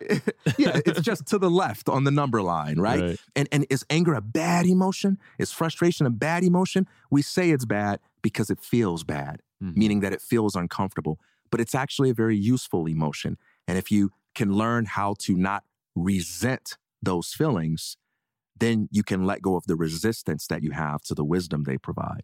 And the how-to here isn't a prescription. It's not like you can follow the 4 steps. First, you do 100 jumping jacks, and then you do a backflip. And then do some box breathing. Right. 5 seconds. And so the reason, or the way, rather, that you change the emotion is you allow it to change by observing it. Because that's how you stop clinging to it. It's easy for us to cling to the anger, to the fear, whatever else, and it snowballs. It gets worse and worse and worse. Why? Because I'm not observing it. I'm mistaking myself for the anger. Instead of I am angry, perhaps the more loving approach is anger has appeared within me, right? Yeah. Because you can see, as we had Dr. Susan David on the podcast, she talked about emotions aren't good or bad. They're data. And what is that data telling you? Because I think we get confused and we think we want one thing. We think we want perpetual excitement and happiness forever. That's mania. Because it continues to amp up and up and up. It's the reason that hedonism doesn't work. Because eventually you've bought your second yacht. What am I going to do with the first one now, right? And so these things aren't actually bringing me pleasure. And you can scale that all the way down to a pair of tennis shoes, right? Someone thinks buying the new Jordans are going to make them happier. They might be aesthetically pleasing to them. And they may even amplify the happiness that's in you, right? But they will never make you happy. I think we have to understand that, because as we cling to the idea that everything should always be exciting, I don't think we always think it through. Because let's say that everything was pure excitement for every waking hour of your day. That would drive you insane. And so you'd think you want that, but as soon as you got that, it'd be like the dog chasing the car. You'd have no idea what to do with it, and it would probably run you over. It's manic. That's manic, man. You're out in the street directing traffic because you think you have a better way. I mean, there's plenty of people out there who are manic, and I do not envy them at all. TK, what stands out in your minimal maxim for me is the word powerless. Because I'm thinking all the times I've ever been angry in my life, and it is always a feeling of not having control over something. It makes me think about, instead of fostering this feeling of not having control, maybe it's more beneficial to just accept, like, you know what? No, I don't have control, and that's okay. And I don't have any power right here. And no, I can't make TK not come in when he's sick. I can just ask him, and then he goes from there. Like, I don't have power over anything really. But it is interesting because there is something with anger. I dare say 100% of the time it comes back to, I don't have control over this situation. Mm-hmm. And now I'm raging because I don't have control. And we're still not thinking it all the way through either, because let's say you did get that power. You got absolute power and could now manipulate every person, right? Mm-hmm. Well, that's not what you want either. That's not a human interaction. Mm-hmm. That's interacting with some sort of AI. I've programmed you to do everything I want you to do. That turns into absolute certainty. Mm-hmm. And that's also going to make me angry at some point. Mm-hmm. Angry that there's no variety. Angry there's not that delicate dance of tension. You know, when you're flirting with someone for the first time and there's that tension there. Are they going to like me? Yeah. I don't know. I don't have power here. So it's not that you actually want power in every scenario, because you wouldn't know what to do with it anyway. If you had absolute power, you would try to get rid of it to add that variety back into your life. Yeah. And then you could still be angry at people for needing you to change them. This idiot, I'm going to have to change him too. Just so angry that I have to do it. Yeah. But this notion that anger is bad it has a strong grip on us. And it's very, very seductive as an idea to look at our anger as if it's evidence that we're failing. And I think about the old adage that says, you can't stop a bird from flying over your head, but you can stop it from making a nest in your hair. I think that's a good sort of analogy for anger. Anger as a sensation that comes and goes as a natural part of the human experience, and anger as a condition that you have identified yourself with. You can't stop yourself from being a human being who sometimes observes experiences that you don't like and that cause that feeling of anger to pass through you. But you can prevent it from occupying your soul and making it your permanent home and being someone that is ruled by rage. And don't get mad at me, y'all. I'm only responding to a very popular source of thinking about this, because there are a lot of people, a lot of the biggest resistors to this idea are people who quote the Bible. A lot of the biggest champions of this idea, people who quote the Bible. They say, well, the Bible says you shouldn't be angry. The Bible actually says, be angry and sin not. You are going to have moments where you feel frustration, but don't miss the mark. Don't react and respond to that frustration in a way that is unhealthy. It says, don't let the sun go down on your wrath. You will have moments where you feel upset with people, but don't let the day end like that. Clear it up, get it right, process those feelings, reconcile yourself with your brother and sister, and let it go and start a new day with new grace. It's the only way you can start the new day is by letting go, because we bring all that stuff into our next day. Then it's Groundhog Day, except it gets worse every day because that anger builds and builds and builds. Anastasia, I want to send you a copy of our book, Everything That Remains. Ryan and I wrote this 10 years ago this year, Ryan. We moved out to that cabin in the middle of nowhere, Montana. There was one traffic light in 3,400 square miles. And we lived there for like a 5-month period, negative 26 degrees when we woke up in the morning. And all there was to do was write. And we wrote this book called Everything That Remains. And it was a story about letting go of our old lives so we could move forward into something more meaningful. A narrative memoir.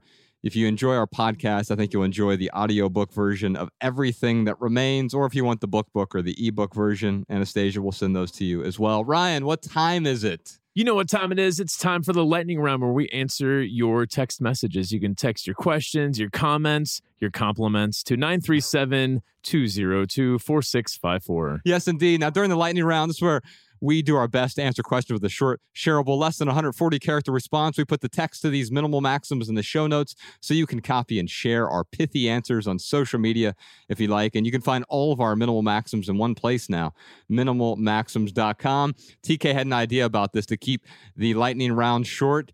He's giving us a 60-second timer with our answer. Let's do it. And then Professor Sean is going to give us a buzzer if we go over on our 60 seconds. Alabama, our question today is from Gloria. My boyfriend and I just bought a new house, and his relatives are already sending us big furniture I don't want, but he does. How do I handle this? All right, start the timer, Professor Sean. Here's what we do. Here's my pithy answer for you, Gloria. Every relationship is a doorway to misery and joy. Quite often we bring someone into our life because we think that person's going to fulfill me, they're going to complete me, they're going to satisfy me, they're going to make me happy. We're mistaken. We are wrong, because what's going to happen is they're going to bring out the best of you, or if we make the wrong connection, they're going to bring out the worst of me. Well, why do they do that? Because I've heaped a load of expectations on you. You should be on time. You should dress like this. You should talk like this. You should behave like this. You should like the things that I like. And if I have those expectations of you, man, it's going to make me miserable. TK Coleman. TK Coleman with 60 seconds for the first time in his entire life. I feel like it's unfair because I can't see. I got to do this to see the clock. All right, anyway. start my shot clock. I didn't even look at it. I'm just Start messing. my clock now. My maxim is every unwanted gift is an opportunity to be generous. You got two ways you can do this. Number one, Santa Claus built an entire legacy off of unwanted gifts. Why? Because he takes things that he doesn't want or need, and he finds people who does need them, and he gives it away to them. Please do not leave me a comment on YouTube telling me that Santa Claus is a fictional character, because I don't want you to make yourself look like someone who believes that truth cannot be illustrated through fiction, okay? The second way that you can do this is when someone in your life wants to keep the gift, you can be generous towards them by getting curious about it and using it as an opportunity to build a connection with them and understand why they value that thing. Don't debate them. Don't be defensive. Say, hey, why do you want to keep this? Why do you love them so much? And enjoy the conversation. Yeah. Ladies and gentlemen, Ryan Nicodemus. My pithy answer is this. Big decisions with little discussion creates big disappointment. And Gloria, I love you. Thanks for listening to us. We are not the men to be asking what's going on. Like, the person to be asking what's going on is your significant other. And it's a hard conversation, but you got to have it. And if you do it in a loving way with the nonviolent communication, like, you'll probably work it out. My guess is that your husband loves you and wants you to be happy, and you'll see that through this conversation you're going to have with him. I'll tell you one rule that I have, since we had a little extra time here. One rule that I have in our house that works really well for me and Bex: we don't bring anything in unless we both agree on it. There were two things that we wanted to go over. In fact, I'll go over with you on the private podcast here in a bit with the impulse purchases. We tried to buy something, but she didn't want it and I wanted it. So we said no to it. And then 2 days later, she wanted to buy something, and I just didn't like the aesthetic beauty of it. Got her back, didn't you? He's like, veto. And I really wanted it too. I would never do that because that would make her angry, Of course, right? Yeah. But we talk it out. And I'm also willing to make concessions, but we both agree before we bring something into the home. And if you can set up a rule like that, Gloria, I think it'll help you out in your relationship. That's awesome. Yeah. All right, Alabama, we got some other segments to get into. What else you got for us? Here are some minimalist comments and insights from our listeners. Hello, this is Maurice Bradley Watson calling out of Tampa, Florida, and I just wanted to bring up a line of thought in regards to the selling part of decluttering when it comes to minimalism. The first half is a list of price points to consider when selling some of your unused stuff, and the second half is the philosophy behind why letting go is okay, even when you may not be 100% happy with it. So here are 5 price points to remember and consider when reselling an item. 1, the price you paid for it, sans tax. 2, the used price, sans tax, which is always half the original price. This is what most people want out of their items, but it's not what they'll always get. 3, the market price for similar items. 4, the price the consumer wants to pay for the item, and 5, the price you want or will settle for when it comes to the item. One thing to remember is that you don't actually own anything. That may be a difficult concept to grasp, but let me explain. Everything you buy is a remaining lifetime rental, meaning that when you are no longer here, your lease is up and your stuff is not coming with you. Where it goes from there is up for you to determine while you're still here. But let's say you get a brand new couch for $500 and use it for 5 years. You may not get $250 out of it. You may only get $50 to $100. But even at that, you have the experience of owning that couch for better or worse. And if you discount the amount you resold the couch for, you can count that as how much you initially paid for it. And if you do feel bad about spending as much as you did initially, taking off that $100 can help you feel so much better.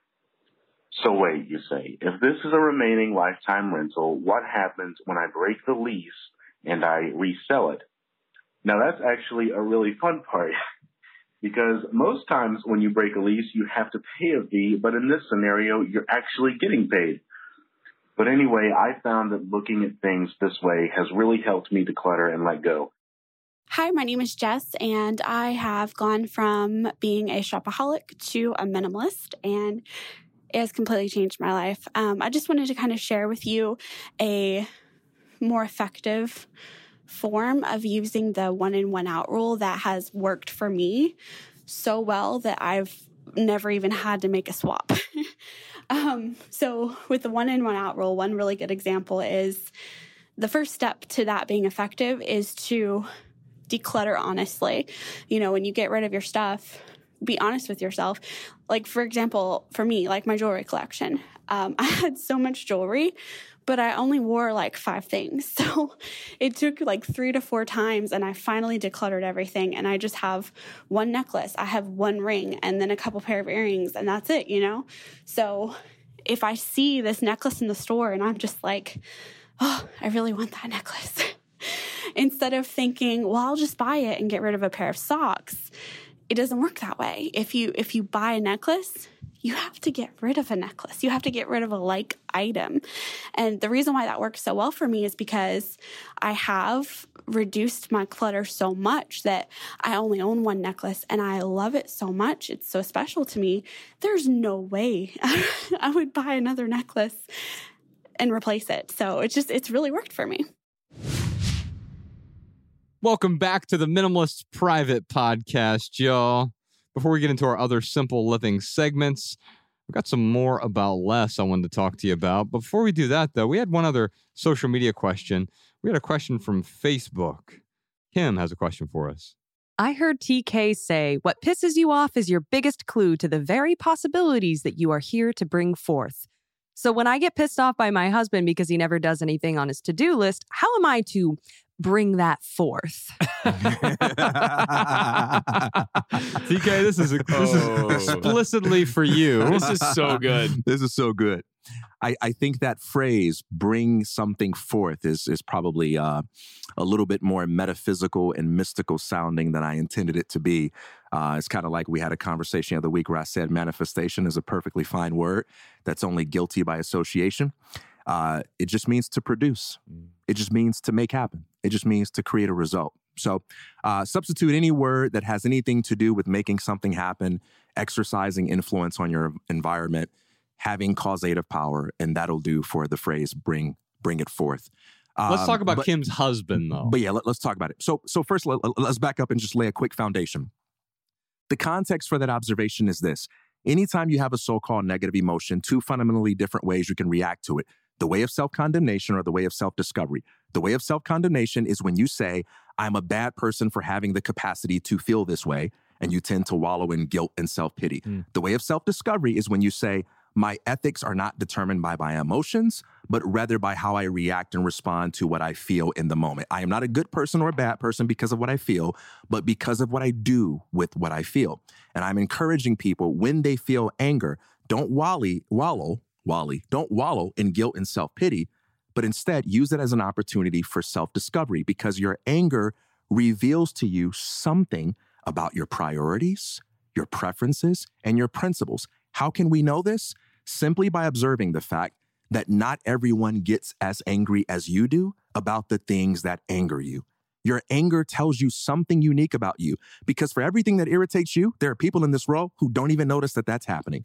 There are people who don't care about that at all. So it says something about you. And it says that you have certain expectations, assumptions, values, needs, and desires that are unique to you. And if you can take what angers you and use it as an opportunity to discover the positive vision for how you want the world to be, that anger symbolizes or captures for you, it puts you in a position where you can actually do something about it.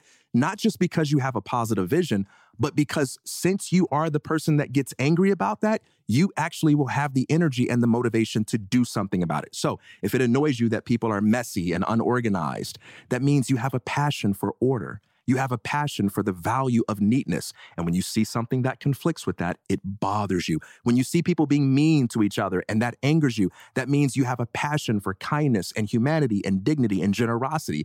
And that means you are optimized to help create a world to be more like that vision you have. Now, here's the thing about changing the world. In order to change the world, you have to give up your expectations about what parts of the world are going to change in response to what you have to offer. Sometimes when we have a passion, we get attached to the notion that our family will appreciate that passion or that our friends will respect that passion.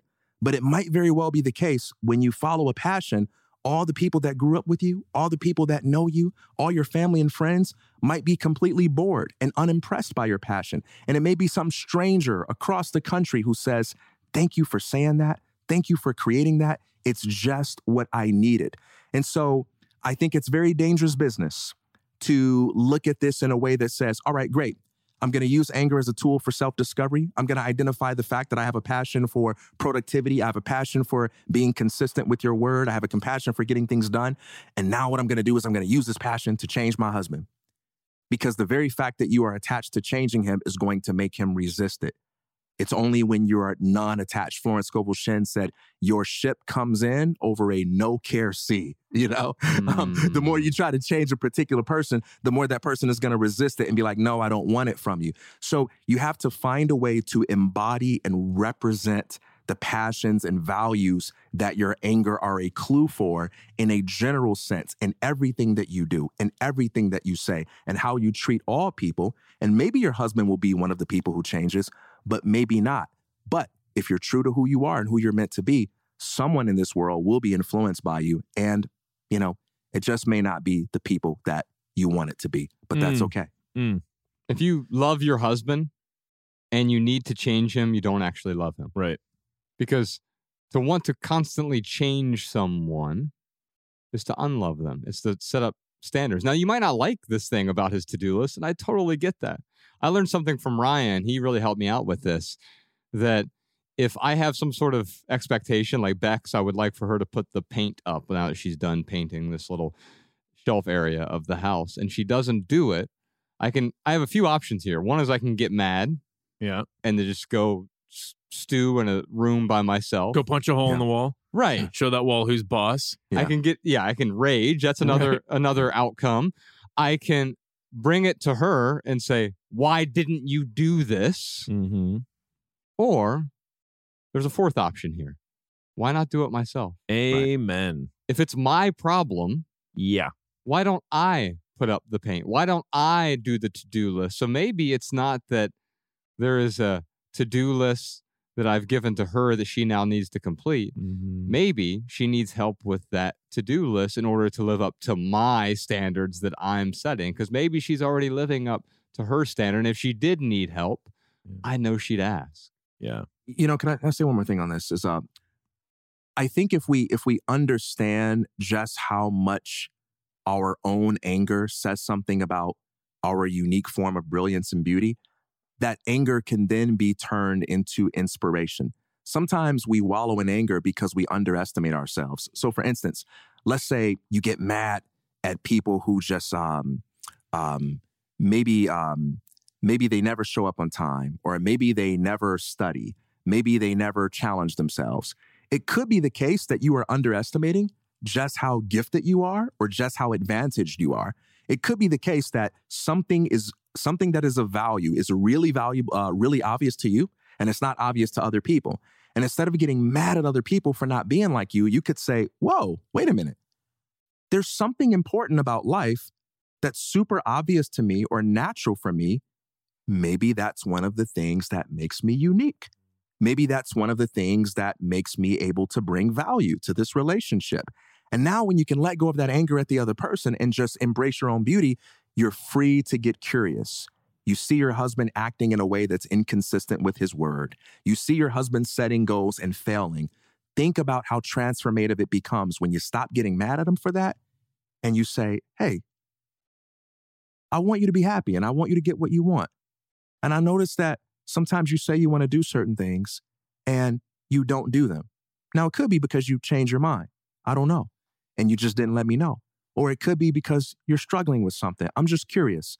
Like, why didn't you do that thing that you said you wanted to do? And if he can feel that non-defensive curiosity coming from you, it creates a space where he can now open up and say, you know what? I thought it might offend you if I did that. Or sometimes I feel too tired and like it's not possible for me. Or, oh, you know what? I changed my mind. I don't even want to do that anymore. And it creates an opportunity for you to be closer to a position of inspiring him than just being angry. Because that anger, if you wallow in it, will alienate you. But if you can understand it in a way that says something about your values, it transforms into curiosity and it's easier to inspire the people around you. Yeah. Yeah. I mean, I think you're giving a great, you're giving some great advice on how to shift that anger. Because it sounds like, this, what is her name? Kim? It sounds like Kim is just basically, because the question's kind of sarcastic, right? Yes, a little bit. There's a profound truth within that sarcasm. Oh, yeah. No, there absolutely is. But it sounds like through that sarcastic question that Kim is just kind of stewing, where you are offering a different perspective on this anger to help her hold it a little bit differently, because that's really what it's about when it comes to anger. Like there does have to be space for it, but we do have to be careful how we hold it and where we hold it, because yes, it could just result in stewing and Kim wanting to just berate her husband, or she could hold it a little bit differently and maybe create something out of it. But I love what you said, Josh. Like, if I want something done, and if I'm asking someone else to do it and they don't do it, then I will do it myself, or I'll hire someone else to do it myself. And I'll tell you, there have been times when I can't remember exactly what or where or when at point in Mariah and I's relationship, but there was something she was like asking me to do. And I'm like, yeah, honey, I'll get to it. And I forget about it. And then all of a sudden I see her doing it. And then I'm like, well, now my heart breaks, because I'm like, dude, she asked me to do this one little thing. It's important to her because she's doing it. Yeah. And now I'm going to drop everything I'm doing so I could go ahead and, at least fulfill the rest of whatever it was that I was supposed to do. So, Kim, this is not your husband problem. And to be clear, it's okay to ask him to help out with things. There's no question about that. Yeah. And he has every right to say yes or no. It seems that Kim's problem is there's this incongruity. She asks for help in these areas and he says yes. And then, as Ryan illustrated, he'll forget, or something else will spill onto the to-do list. Yeah, or you get too tired, like TK said. Yeah. And all of a sudden, those things don't get done. Right. And so sometimes you have to help the person you're asking for help from in order to get the thing done that you wanted done in the first place. Yeah. Personally, I experienced this as a teacher. I used to have students who would go to their new jobs and they would do things that struck me as just really angerifying. They would do things like go out for lunch without letting anyone know that they were going for lunch. And they would just take 2 hours, 3 hours, and not let anybody know how much time they were taking. And they would come back. And when the manager was angry, they had no understanding of why that was the case. There were tons of little things like that. And when I would hear back from their managers, I would be furious. How could you do something that stupid, was my initial thought. And I had to step back and I had to say, well, why does that make you so angry, man? It makes me angry because I want them to do well at their jobs, and I don't want them getting in trouble over small avoidable things that could have been easily mitigated through clear communication. Okay, TK, is it possible that that's something you've learned or you've been taught or you're naturally good at that maybe nobody ever sat down and told them? Yeah, that's possible. How do you know if that possibility is true or not? I probably should stop making assumptions and just sit down with them and talk to them and ask them. Okay, maybe this is what can make you a valuable teacher, a valuable coach. Maybe what's angering you is a clue for what your gift is and how you can be of use to the world. And I began to channel that anger in the direction of making improvements in the curriculum, making improvements in our coaching, improving our process of interviewing people for positions, and improving the process of helping managers manage them. And now the problem is solved, but I had to embrace that anger as a gift first and take it off of other people and put it on me. I think that we're talking to Kim here about all of these expectations that lead to anger. We talk a lot about anger today, right? And I think that sometimes we don't understand that to-do list is a burden for him, and he pretends as though it's a virtue because we're told by society that, well, yeah, to be busy is to be important, to be significant, to be productive, to be efficient, to be loved sometimes. One must be doing something. We've even been told that love is a verb. Show me that you love me by completing your to-do list. Of course, that's not love. I can appreciate, I can like the fact that you're doing these things for us. But to love you is to simply see you. And if I try to impart this change on you, well, it's the old Dale Carnegie quote, right? A man convinced against his will is of the same opinion still. Yeah, you can hold a gun to my head and ask me to do just about anything, and I'm going to do it. But here's the last thing I'll say to Kim. Are the things you're asking him within reason? There's this acronym, initialism, GGG, that Dan Savage has with respect to relationships, in particular sexual relationships, but being good, giving, and game in the bedroom. Being good at what you do, meaning like progressing, becoming more skilled at it, right? Being giving, always thinking about the other person, not just taking, giving, but then being game, being willing to do anything within reason, right? And now you get to decide what is within reason with you, right? And it's perfectly reasonable to have a to-do list, right? But is everything on there reasonable? And if so, is he also being GGG in the relationship, right? Are you both being good, giving, and game? Or are your expectations getting in the way of that relationship? Let's move on to more about less. This is where we read something as a jump-off point to have a little discussion here. This is from Anthony DeMello. I was going to read this at our last Sunday symposium. Well, the one that's coming up right before we're recording this.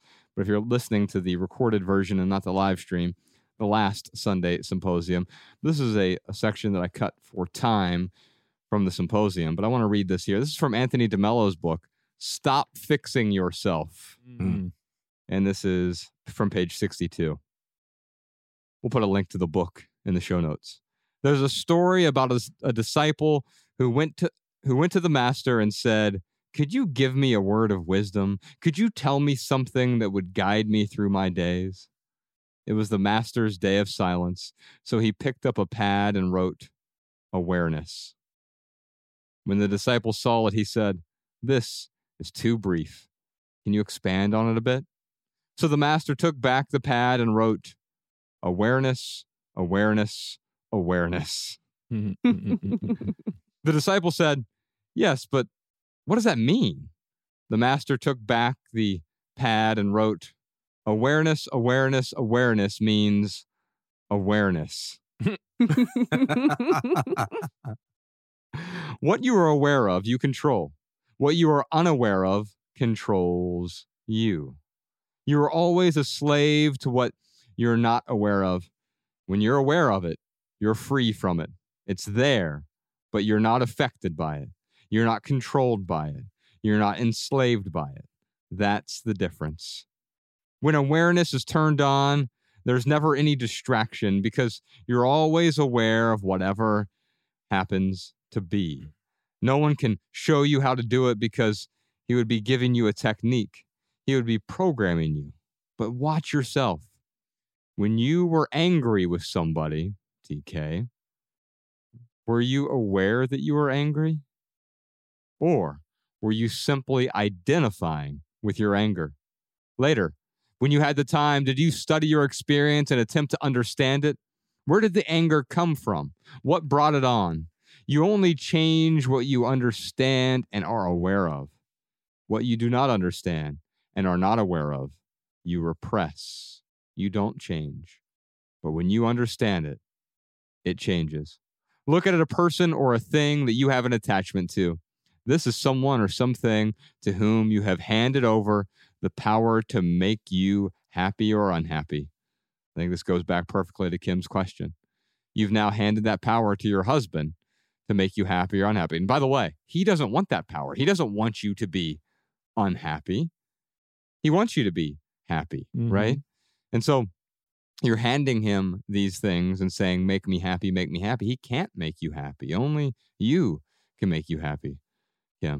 Return to the text. Notice that because of your connection on getting this person or thing and holding on to it and enjoying it exclusively, you did so to the exclusion of other things and persons. See how, because of your obsession with this person or thing, you have less sensitivity to the rest of the world. You have become hardened. Have the courage to see how prejudiced and blind you have become in the presence of the object of your attachment. Allow that into your awareness. When you see that, you will feel a yearning to rid yourself of every attachment. Renunciation and avoidance are of no help.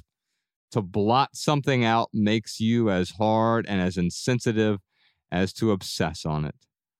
This is what we were talking about earlier, the hedonism versus the asceticism, right? Both of these things will harden your heart over time. If your attachments have caused you suffering and sorrow, that's a help to understanding.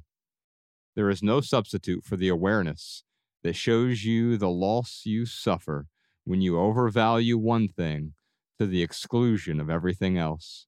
If, conversely, you have at least once in your life experienced the sweet taste of freedom and the delight in life that unattachment brings, that too is a help. What we're talking about here is understanding. When we observe the anger, we observe our attachments. The prescription is not to become detached. He didn't use the word to detach, right? To renounce it ties you to it, the same way that clinging ties you to it. Doesn't allow you to use it. If I renounce the monkey bars, I can't cling to them. I can't let go of them. I've simply renounced it altogether, right? So they become useless to me. The same thing is true with anger. As soon as you've renounced anger, everything is a product of anger. It's Mallory was talking to me about this via text this week. You know, there's this thing called the frequency illusion. I don't know what the other name for it is, but you know, when you buy a car, now everyone has the white Toyota Corolla that you bought. Yeah. Why does everyone have the same car that I have? Yeah. Yeah. It's called the frequency illusion. And I think the same thing is true with our emotions. When we renounce it, it shows up a whole lot more than if we observe it. Yeah.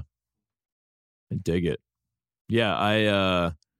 I think when we practice awareness, it takes us out of being that thing.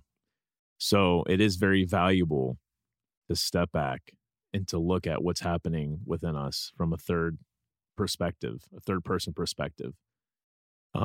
Because at that point we don't have to let it control us. We can see it controlling us, and it might help us react a little bit different. I know it does for me. It's like sometimes not all the time. Like last night I was like being a little punk, but usually I can look in the mirror and be like, dude, you're being a punk.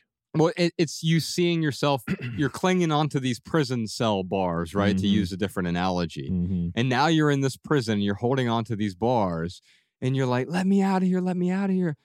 Whereas if you just step back and observe it, you realize you're actually on the other side of the bars.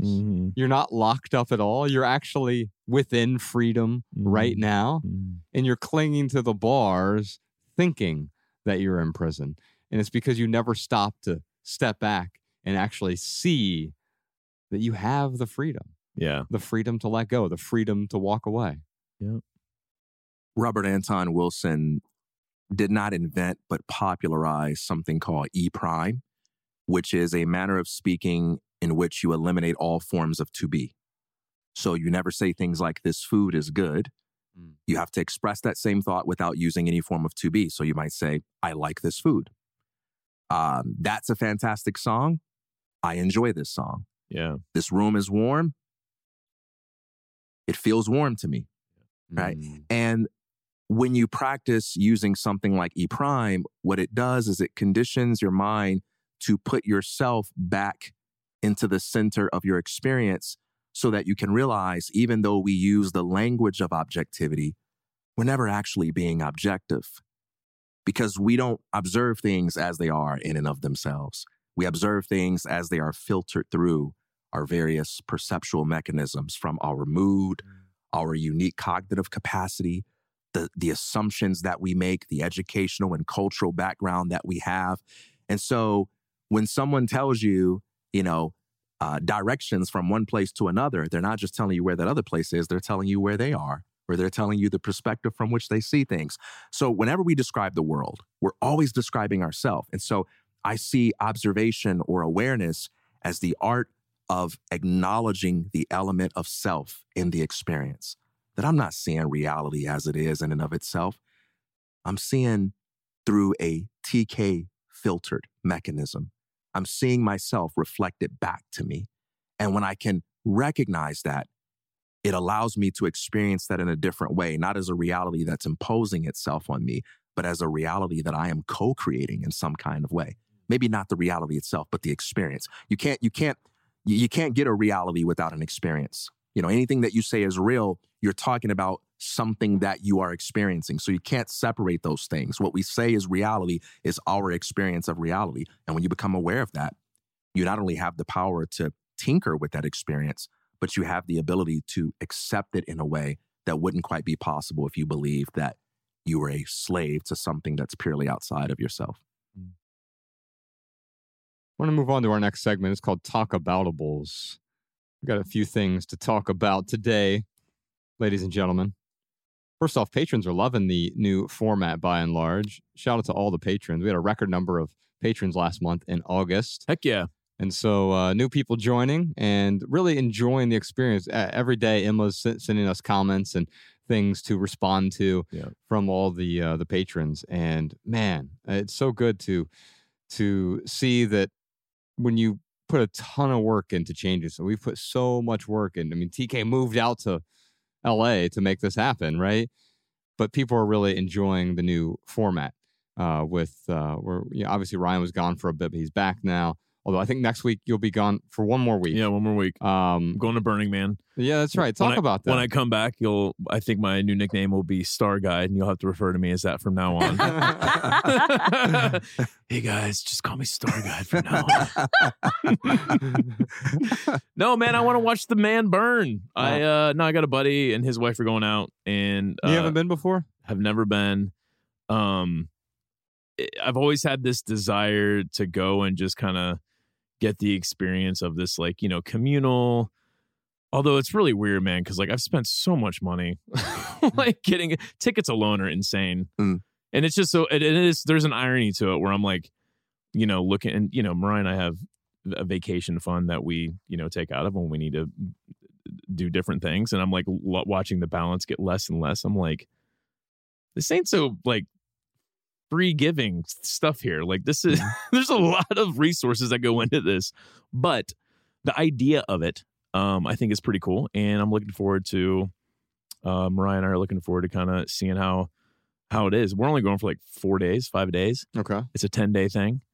But people there practice radical compassion. There's no currency. The currency is kindness. That's exactly it. Yeah. Yeah. So when you're there, and that's why I'm going, because when you're there, there's just an irony to leading up to it where I'm like looking at all the money. I'm like, there's nothing free about this event.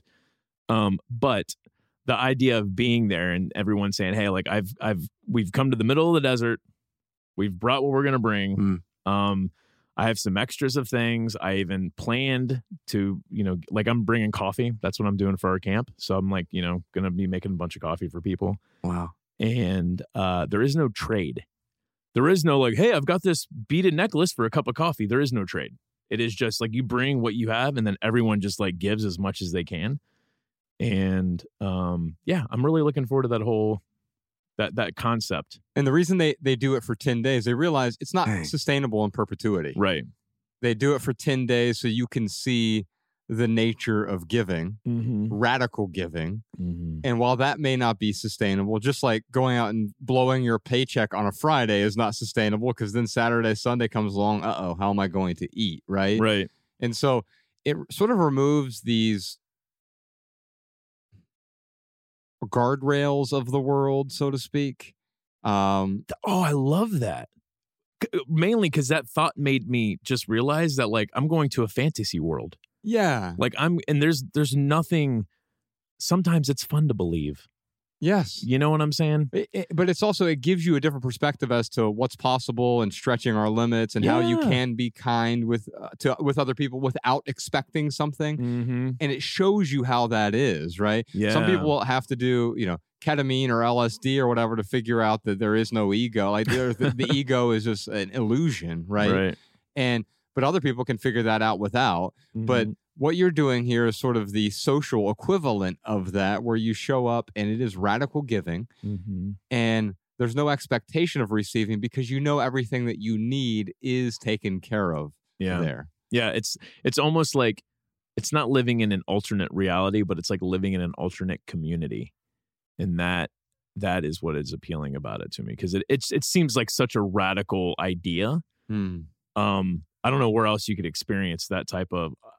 I know there are other festivals out there and trade fairs and barter fairs and things like that, but something identical to like what they do out in the desert. Like I don't know where else you could get that experience. I mean, people come from all over the world to be part of this community for 10 days. So I'm lucky that I get to be part of it for 5 days. How many people? It's like 50,000 or so. Oh my God. 80? Okay, yeah, and it's out in the middle of the desert. And your basic needs are going to be met there, but also you can't show up and bring money and bring your capital and barter. It is simply showing you the possibilities. The analogy I would like to deploy here is that Burning Man is somewhat like a really elegant 5-star experimental avant-garde restaurant. Yeah, 100%, man. Where you wouldn't even want to eat that every day because I went to this restaurant called Vespertine in LA. Yeah. I took my wife there on a very special occasion. Most I've ever spent on a meal was several $100s. But it was a true experience. Like there was a plant on the table and then you realize, oh no, this is actually the first course. You eat the flowers that were on this art display, and the whole thing was art, right? But if you were doing this every day, it'd become a bit, I don't know, nerve-wracking, laborious is the word that comes to mind. But it shows you what's possible. It shows you the limit or the outer edges of art and in the culinary experience. Yeah. And you realize that part of this is the experience. And although I wouldn't want to live this every day, it shows me the possibilities of my everyday life. Yeah. One more thing, too. It shows you the reality of life itself as well. It shows you possibility and reality, meaning that part of reality is that all forms of beauty are not meant for continual consumption. Some things are good, and you only get to experience them once in your entire life, right? That we kind of have this assumption that the only valid forms of adventure and beauty and joy are the ones that we can repeat. And life is also about saying there are some ridiculously amazing experiences that you only get once. Yes. Yeah. And that is true in more ways than one. Because yes, you might see a sunset more than once, but you'll never see that sunset Yeah. again. Yeah. We were driving here with Bex the other day. I was coming down, and we saw through Ventura County into LA County, we saw 3 different sunrises because of the way the Santa Monica Mountains hit there. Yeah. And it was, each one of them was unique. Yeah. Magnificent. Beautiful. Right. Yeah. And to start to compare them with superlatives, then all of a sudden it ruins it, because it's like, oh, well, that's the 3rd best sunset I've seen today or whatever, as opposed to, wow. Another sunset. Shout out to our VIP patrons. Thank you so much for joining us. We're going to be doing some, Mallory, after the podcast, please pull us aside before anyone leaves. We got to do another personalized video. By the way, if you're one of our VIP patrons, it's limited at a couple hundred of you, and there are a few slots available, but you get an advanced copy of everything that we create, whether it's a film, a book, whatever else, before anyone else gets it. But also, we do some other personalized things for you. We'll record personalized birthday videos, greeting videos. We'll scare your husband for you. Whatever you need.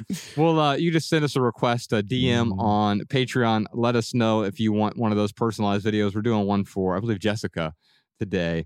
Dude, we should create a VVIP experience. Very, very? Yes, very, very important person. I don't want to know what you're willing to do for that. We already have too many tiers. I guess we'll just keep it there. I can see the commercial now. Husband not completing his to-do list. That's right. Ryan's just... Here's what you get for your VVIP experience. But shout out to you. Thank you for supporting us, keeping this podcast advertisement free. Malabama, you put this in the production notes here. It's Quinny's Rules for Living with Less. We have the minimalist rules from a 10-year-old. Can you read that for us, please? I sure can. And I thought these were so precious. Quinny's Rules for Living with Less. Photos or videos help me let go to use my shared album, Letting Go. Number 2. That's great. Letting go of things that you haven't used in 90 days or haven't used in their season. Number 3. I hate this rule and I don't want it, but I have to get this rule one when I have to let something go that is not a need. Okay. 4. I don't need to keep things because of a worry that I might need it. 5. Okay. If you use something, put it back so parents don't assume that it's cluttered and you need to let go of more stuff. That was my personal favorite. That's funny. Number 6, clean bed every day or make it and switch out blankets and stuffed animals every week. With an exclamation point. 7, if I want to buy something, stop and pause and think. Do I want it just now? If that's not true, depending on the cost, wait. For example, $1 to $5, wait 1 to 3 days. $6 to $15, wait 7 days. $16 to $25, wait 10 days. $26 to $40, wait 15 days. More than $41, wait 2 months. I needed this advice when I was younger. Oh my God. From the mouth of a 10-year-old. From the mouth It's of so babes. profound. It really is. Number 8. So if a thing you're holding on to were to explode and you wouldn't be sad or crying, in fact, you would feel lighter and happier, let it go. In all caps. And number 9, when you know you have to let it go, but you're not very happy about it, turn on Alexa to play the song, Let It Go. That's my favorite one. That's my favorite one so far. I'm going to start doing that.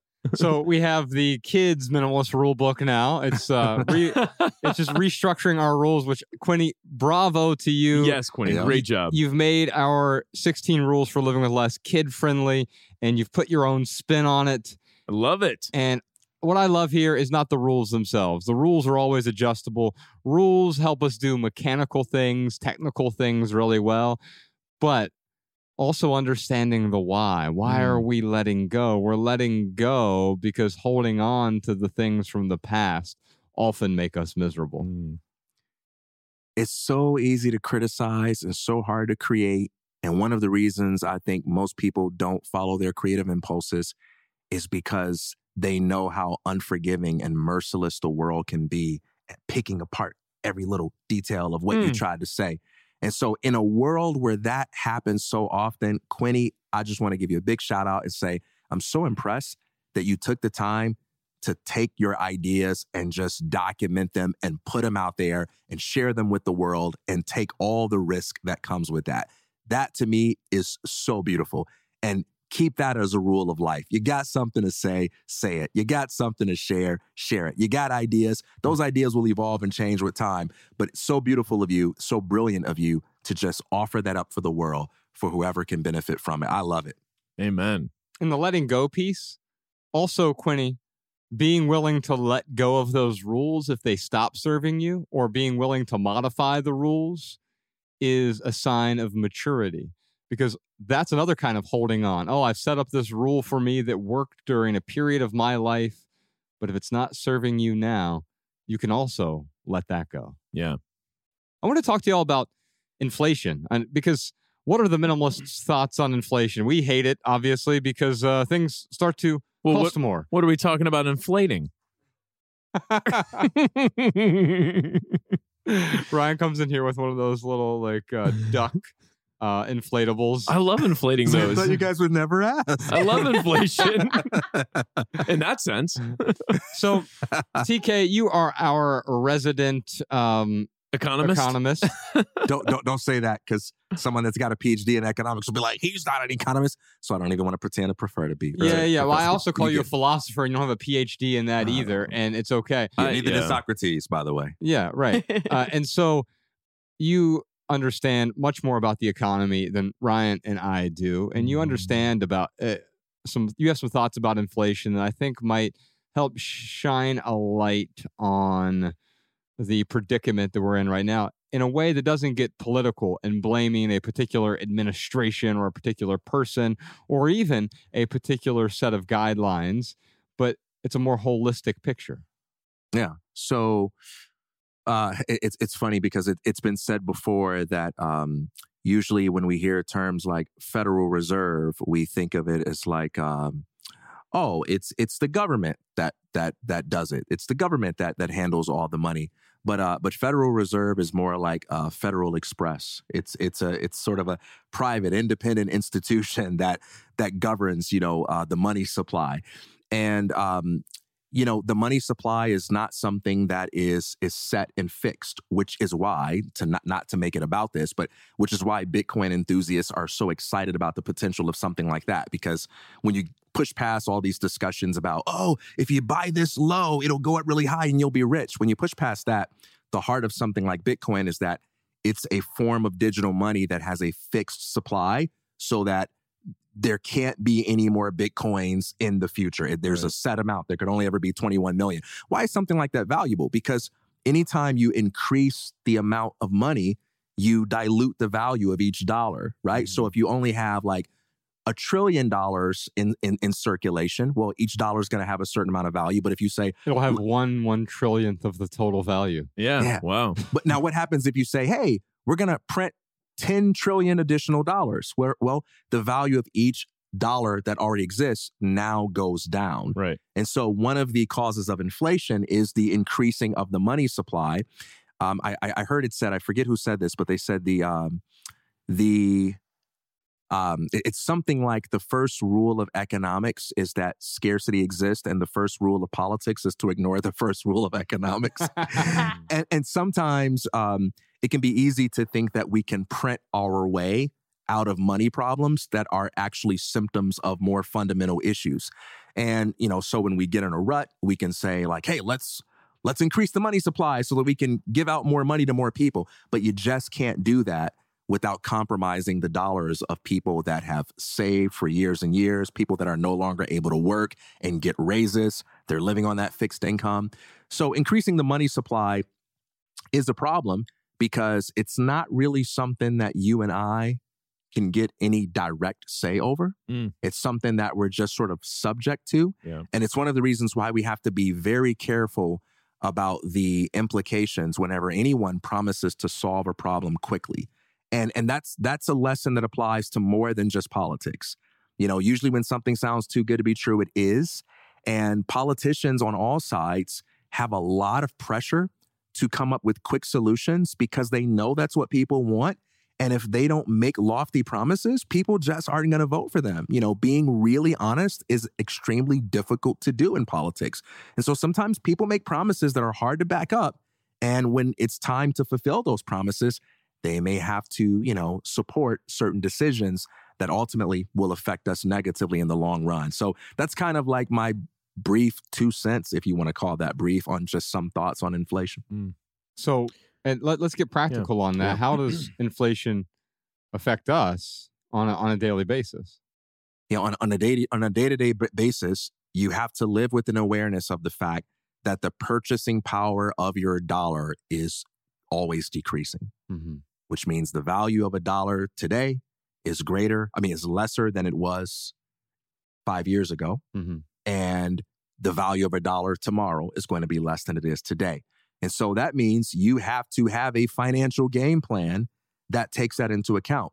Saving money over the long term is literally losing money, because let's say the rate of inflation is, and I don't know what it is exactly, but let's just say hypothetically, the rate of inflation is like 2%. That means if you're not earning more than 2% interest on your money, then that means every year you're losing that much purchasing power in the amount of money that you have. And so when you think about your future, both your earning power, the investments that you make in your skill set and in your career and your education, the investments that you make in financial vehicles and so forth for your retirement, you have to take into account the fact that you're in a battle against inflation. So you may say, look, I don't care about being rich. I don't care about, investing in things and earning a bunch of money. That's fine. But you're already in a losing battle against inflation. And so you're always playing come behind, and you have to take that into account. It's one of the reasons why I teach financial literacy to a lot of high school students, because I want them to think about that now. You may not be afraid of retirement right now, but a lot of these things are going to come into play very soon, and you need to know how to think about them. Right. I want to be careful, though, because this isn't a license to, I better spend all of my money now because it's going to be worth less in the future. It's going to be worth less. It's true. 10 years from now, unless we have deflation, which has its own set of problems, your money is technically going to be worth less 10 years from now. And so investing it in something like a index fund that outpaces inflation, hopefully, is more responsible than, say, keep it in the bank or the mattress. It's a better decision. I shouldn't say more responsible. It's a better decision financially than simply holding on to it. However, if the stock market tanks at the wrong moment, then you could look back in the rear view and say, oh, of course it's not guaranteed. Nothing is guaranteed here. But it is not an endorsement of wasting money either, because this is almost like inverse impulse buying, where like, we call it burning a hole in your pocket when you're young, right? You get that paycheck on a Friday and it's like, where are we going? We're going to the mall. Let's go to CD Connection. Let's go to Macy's. Let's go to all these places. Oh my God. You just described the 90s in like one sentence. Yeah, the Middletown Mall. Yeah. We did on a segment while you were gone, Ryan, we did a what was it? Obsolete objects segment. I used a photo of the Middletown Mall, how it is now, where it's just empty. But I would spend my 90s there. I'd get my money, and then I would take it there and buy things I didn't necessarily need, but it was almost as though I felt as an obligation to spend the money, because I didn't think about the alternative at all. I just, I've got the money now and I have things that I want. I assume those things are going to make me happy. And the most pernicious part is they do make you happy for a short period of time, but then you end up chasing the dragon after that. Yeah, you have to think about spending as if you are changing the form of your wealth. So if you have $5 and you spend that $5 on a trinket, you are taking the wealth that is represented by $5 and you are transforming it into that trinket. That trinket has less liquidity than the cash. So that's going to be a step down. So it better make you happy, and it better make you happy for a while, because your options are more limited, right? So the idea that, hey, because inflation is a reality, I'm just going to spend my money, that ignores the most valuable question, which is compare to what, right? Saving your money without earning interest is a form of loss, but spending your money without saving is an even greater form of loss. Right? So simply saying, hey, the value of my dollar is decreasing because of inflation, therefore I'm going to burn it. Therefore I'm going to throw it away. Therefore I'm going to spend it on something that I don't need. Therefore I'm going to treat something that has lesser value as if it has zero value. wouldn't be a wise decision. But this is why, to give some more context, why you hear a lot of people talking about things like gold and silver. And I won't go on and on about this, but in the history of money, even in this country, we were on a gold standard once upon a time. Like, that's what people use. People use gold. And if you own gold, it was very valuable. And of course, carrying gold around is pretty hard. It's hard to divide it yourself. It's hard, it's hard to, transport it with you. You have a security issue. And so our dollars usually, they originally were certificates representing a certain amount of gold that was deposited. So you go to a bank and you say, here are so many pounds of gold, and they give you these paper certificates that would say it's worth this much in gold. And then you kind of trade on these certificates. Well, we moved away from that gold standard. Right. And we're still using the certificates, but the certificates are no longer backed by gold. They're backed by an agreement that we all have. Mm-hmm. Money has become a sort of game that we're all playing. And the value of that dollar is an expression of my faith in it, your faith in it, this person's faith in it. And it's a collective game, and it's no longer backed by gold, which is why you see a lot of people, and this isn't me giving people investment advice, but it's why you see a lot of people when inflation spikes, they retreat to gold, not in order to get rich quick, but because gold isn't something that you can inflate. The government can't manufacture gold. The government can't say, hey, we need $10 more trillion circulating in the economy. Let's print some more gold. It's scarce. Mm-hmm. And so the notion of sound money, whenever you hear economists or politicians talking about getting our country back to a place where we have sound money, they're saying, let's figure out a way to anchor our currency in something that can't be inflated, because the temptation to inflate things is almost irresistible. Once you open that door, it's very difficult to shut it back. Yeah. It seems to me that inflation really screws over people who are the most impoverished. Absolutely. Can we talk about why that's the case? So inflation increases the expensiveness of doing business, of engaging in entrepreneurial ventures. And one of the best ways to move from poverty to wealth is to, one, make investments in your education to whatever degree you can, and two, figure out ways or be taught ways to take the gifts and talents that you have and be able to solve problems for other people, because money is a reward for creating value and solving problems for other people. Anytime you give someone money, it's because they're solving a problem for you. It may not be a problem to me, but it's a problem to you, or they're fulfilling a desire or meeting a need for you. It may not be how I would spend my money, but it's a need for you, and that's why you're giving them their money. And so for people that don't have a lot of money, it's very empowering for them to realize that money is a symbolic representation of creative power. And so they may not have money, but they have the creative ability to meet people's needs. And if you can combine that with education and invest in the development of a skill, you can increase your wealth gradually, not easily, not overnight, but it becomes possible. Inflation makes all of those things more artificially difficult. It creates an environment where investors are afraid to invest. It creates an environment where buyers become spending averse because they're fighting this demon of inflation that's haunting them. And it creates a space where even taking risk and failing becomes more expensive. And all of those things work against our natural human entrepreneurial instincts. Let's talk about the implications, though, if you're a poor person. Mm-hmm. And like Ryan and I grew up really poor, and just the basics, the cost of something going up 10% means now that I'm spending more money on milk, I have less money for bread, or I have less money for meat, or I have less money for gas in my car. And so in a way, inflation seems to be a tax, an accidental tax on the poor. That's exactly what it is. And also, not just on the poor, but also on the retired, because people who retire, they've put in their work, and now they're going to live off the interest generated by the money they've invested over the years, right? Or by some of the principal that they dig into. So now they're no longer taking in new money. They're working off the money that they have earned, or that their money is now working for them. And so inflation basically says, hey, you got no new sources of income coming in to reflect the lower value of your dollar.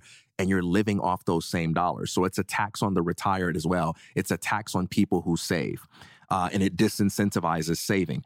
But yes, the poor are hurt by this tremendously because it's not like when there's inflation, you get an automatic raise. Yeah. It's not like your job says, hey, we've been keeping track with inflation.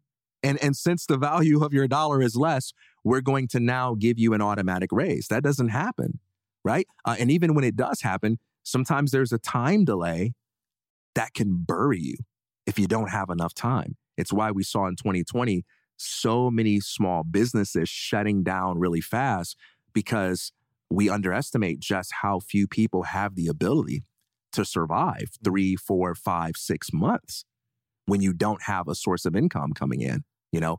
So it really is a tax on the poor, and it's definitely a big problem. I think to summarize this conversation is inflation's going to happen. It's going to happen, yeah. It's going to happen. Like, your money is going to be worth less. Like you said, tomorrow, it's going to be worth even less the day after that, 5 years from now. So it's not a matter of if, it's when.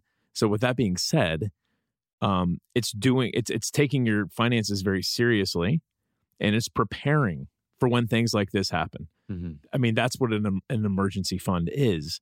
And I'm not trying to undermine, poor people get an emergency fund. I mean, that's really, that sounds like a callous comment. That's not what I'm saying. But what I will say is, looking at Josh's upbringing, looking at my upbringing, look at other people I know who their upbringing was very similar to ours, poor, alcohol, drugs, yada, yada, yada. My mother and father did not take their finances seriously. The only time they took it serious is when all of a sudden, like, they were at this boiling point, and now they're like, oh no, what do I do? And it's like, well, you didn't take it, like, hindsight, I look at it, I'm like, well, you didn't take it seriously up to this point. Like, of course you have a problem right now.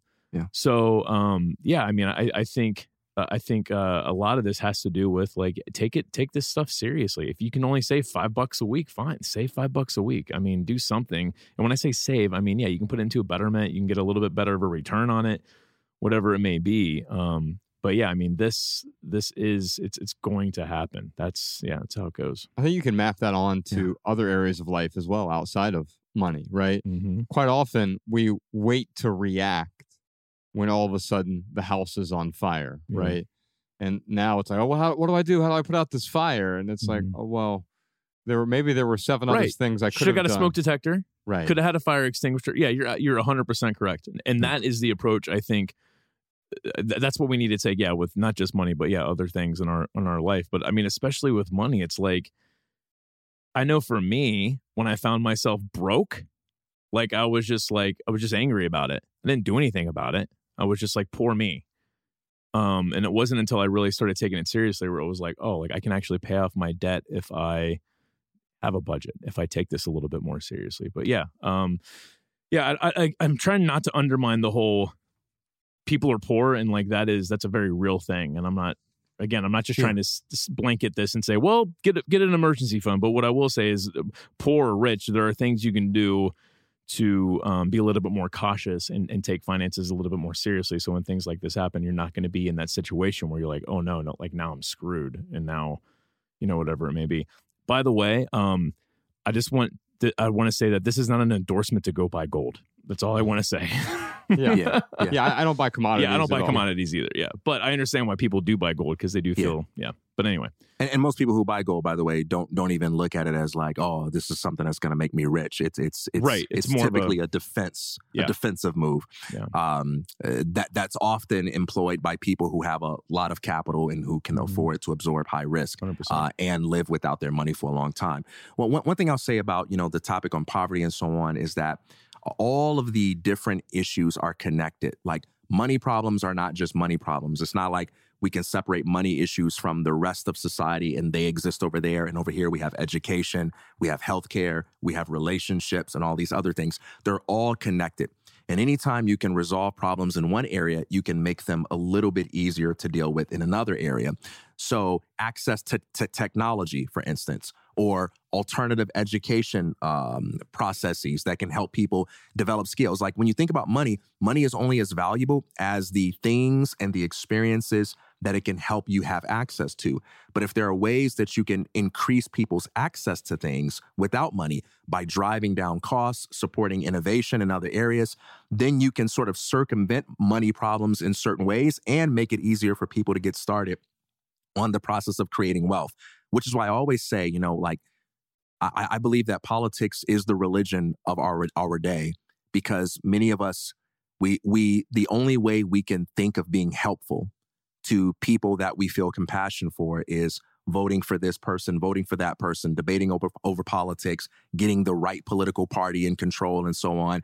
But I think we not only need systemic solutions where we address these large-scale problems, but we also can benefit from looking at areas in our own lives where, through a combination of creativity and generosity and other forms of social advocacy, we can help people who don't have certain advantages. We can help them begin to make progress or create a path towards progress in their lives, and where we don't downplay the power of helping a specific individual or a specific community of individuals by being directly involved with our time, our energy, our knowledge, our resources, and not limiting our concept of shareable wealth to dollars and cents. What you're talking about here is access quite often. And so as a minimalist, having access to something is often better for me than owning the thing, possessing the thing. There are a few examples, but I can think of one in particular. There's no way I would ever want to own a boat, right? But I might really enjoy going out on someone else's boat or renting a boat for an evening, having access to the thing without needing to own it, hold it, possess it. And that brings me over to this concept of the library of things. I was at my local library recently. I was checking out some books I do this bad writing series for the How to Write Better class that I teach. YouTube.com/how to write better if you want to see these I basically take famous authors and show you examples of how even great writers have some bad writing. We all have some sort of bad writing, and I teach a lesson on why the John Grisham novel lacks verisimilitude and what that really means. But as I was going through all these books at the library, I saw this bookmark that talked about their library of things in Ventura County. It's the whole system there in Ventura County. They have a library of things. And so you can check with your local library. If you don't have access to something, the library of things like technology. So you could have access to a laptop or a computer without having to own it, right? Musical instruments. You can check out musical instruments through the library now. It's the library of things.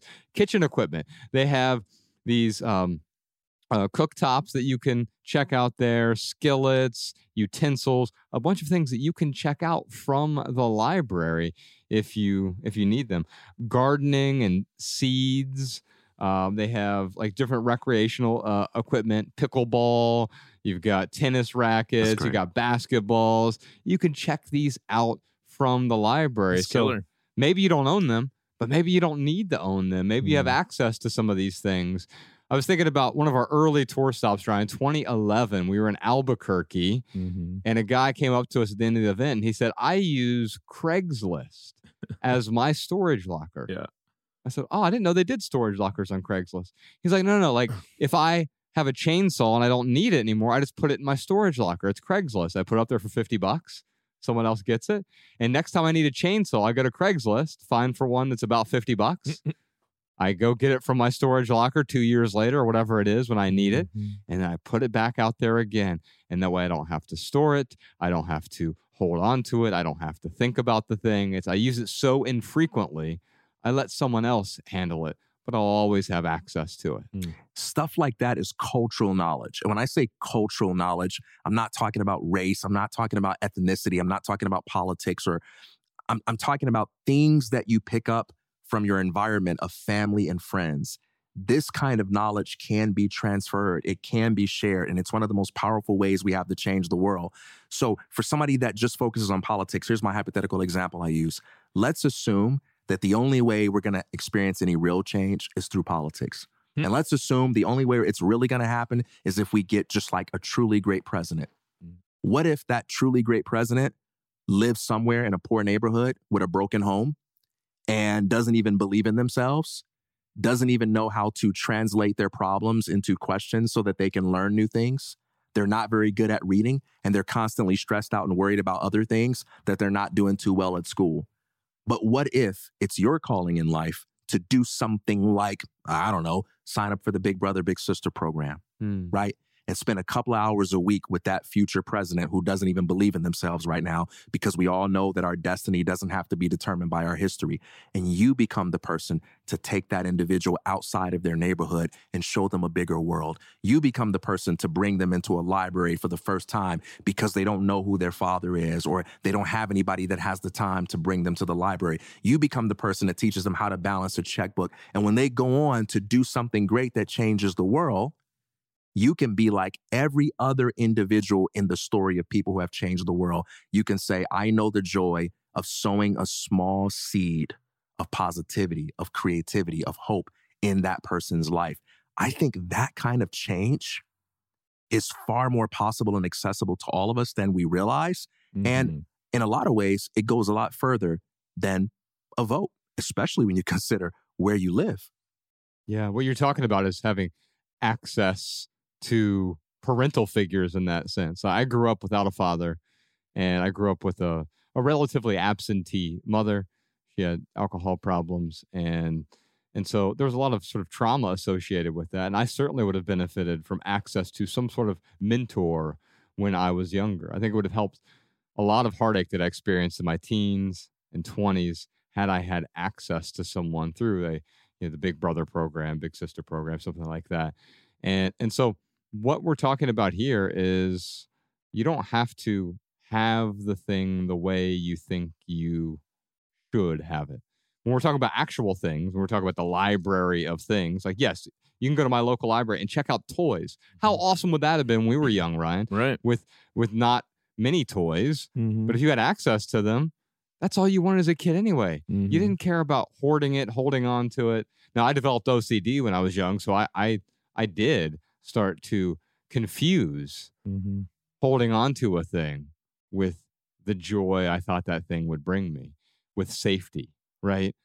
But if I simply had abundant access without the ownership, then I could have understood what enough was. Maybe I wouldn't have developed that OCD along the way. Other things that you can get from the Library of Things movement, objects that include, taxidermied animals, museum passes, or Santa Claus suits. Hey. We could have TK Claus come in this. You remember Santa Claus? Yes. Oh, I miss him so much. I'll tell you a story real quick. We were, my brother and I were walking through the town mall, Middletown, Ohio. This had to be 1995. I was 14. It was at 94 because he was 14. I was 13. And my brother's black. And we're walking through this mall together. And it's hopping. It's busy. It's the Christmas time of year, right? And Santa Claus sits in the middle there. And someone walks, Jerome, my brother, who looked like he was 30-year-old Denzel Washington at age 14. Someone walks up to him and says, hey, our Santa Claus called off today. And would you like to be Santa Claus? They asked Jerome to be Santa Claus. Yes, I love this. And Jerome just really loved messing with people all the time. He looks at the guy, he goes, man, Santa Claus ain't black. And you could see the mall worker just very confused, like, am I going to argue with this guy? Right. Or is he going to be Santa Claus or not? Yeah. I can't believe he didn't do it. That would have been awesome. That would have been amazing. Oh, man. No, at our old corporation, we would dress someone up as Santa Claus, and we would just hand out random, things. You get the sales staff all pumped up and excited for Christmas. Anyway, we had Stanta Claus, which is our good friend Stan Dukes, and he's like 6'7", like he's huge. But yeah, God rest his soul. But man, Santa Claus was my favorite Santa Claus I've ever seen in my life. He was great, especially because he came out. He was like, his eyes. He was like, ho ho ho. He's like, is anyone gonna buy this? And we all bought it. Danny, get the screen ready. Amass It or Trash It is our next segment. And originally, I didn't have an Amass It or Trash It. You can send yours, by the way. Just send a picture to podcast@theminimalists.com. Do you have an item that you're considering, you're contemplating letting go of?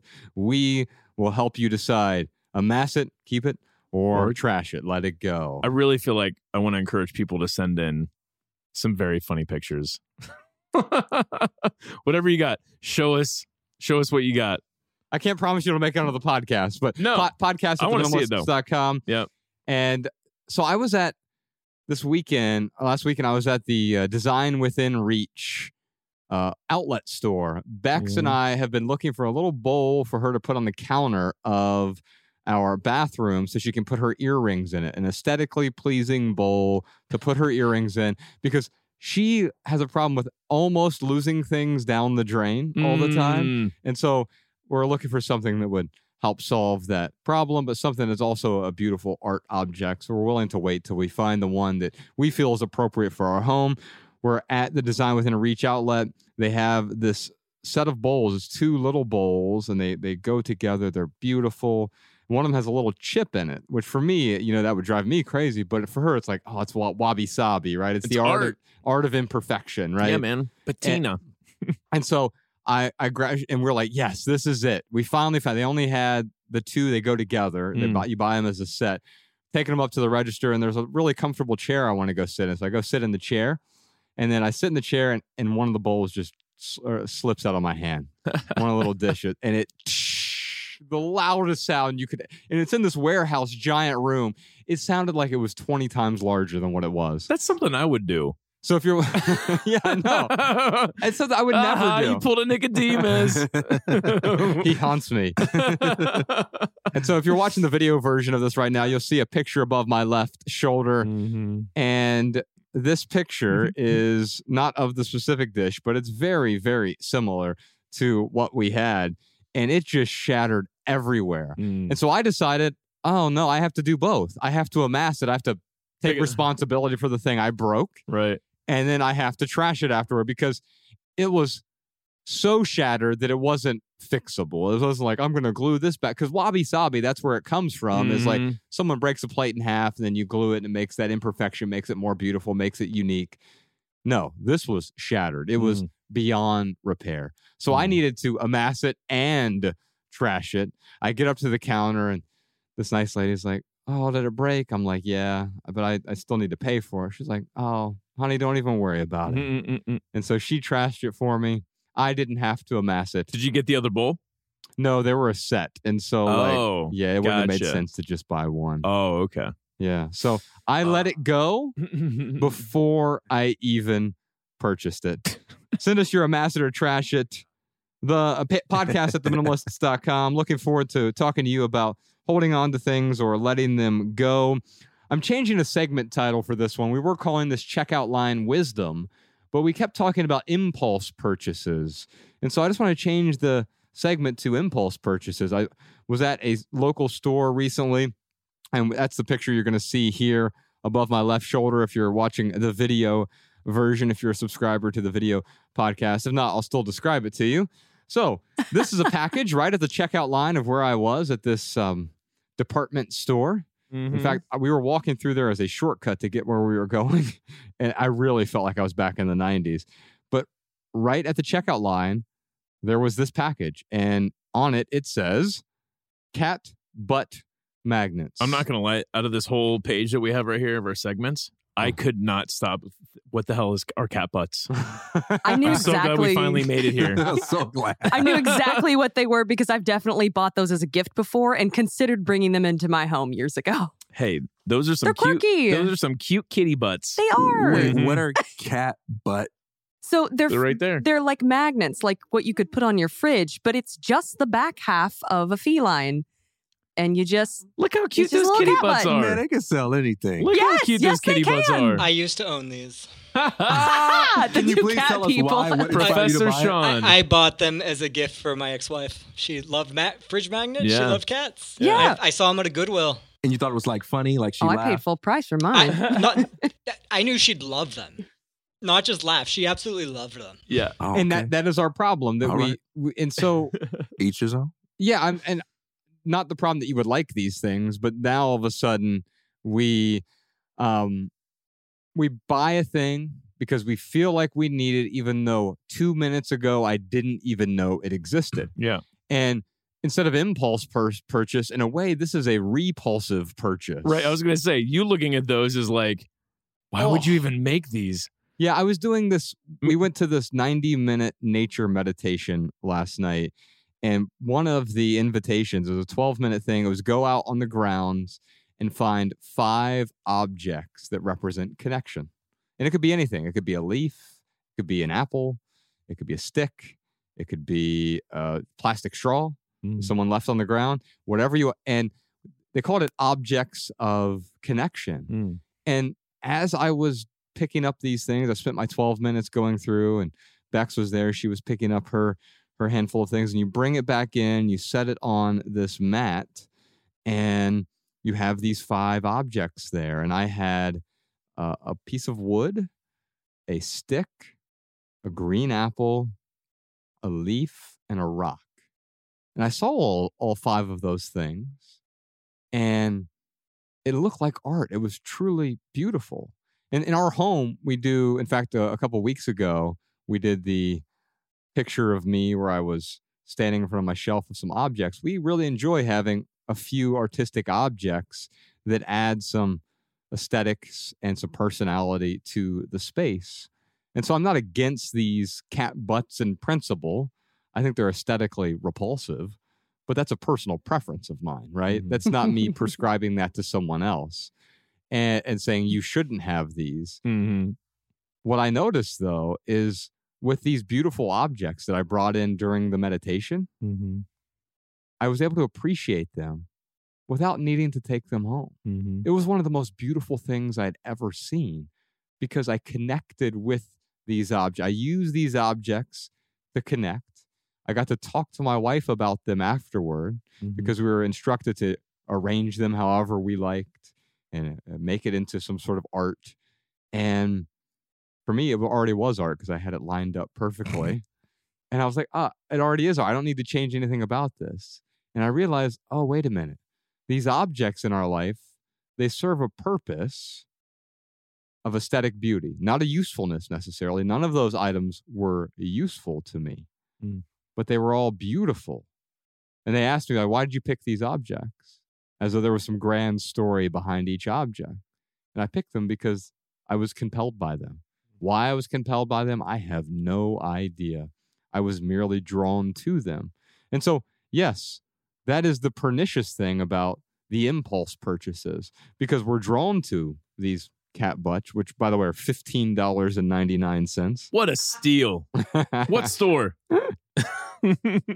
And God, I hate fridge magnets. I have one fridge magnet. Yeah, we did this also when Bex was here on the podcast. One of the home tour photos, we keep one photo on the fridge, but now we rotate it out every few weeks. And so it keeps the fridge photo, because if it was up to her, she'd have 4 or 5 photos on the fridge. If it was up to me, we'd have nothing ever, no magnet. And so our middle ground is, how do we make this interesting, fun, and refreshed from time to time so it doesn't become stale, right? And so we just change one photo again and again and again.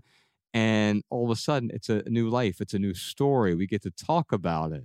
But then very soon after that, we let it go for whatever the next photo is going to be. That's so funny because my fridge magnet is literally a photo.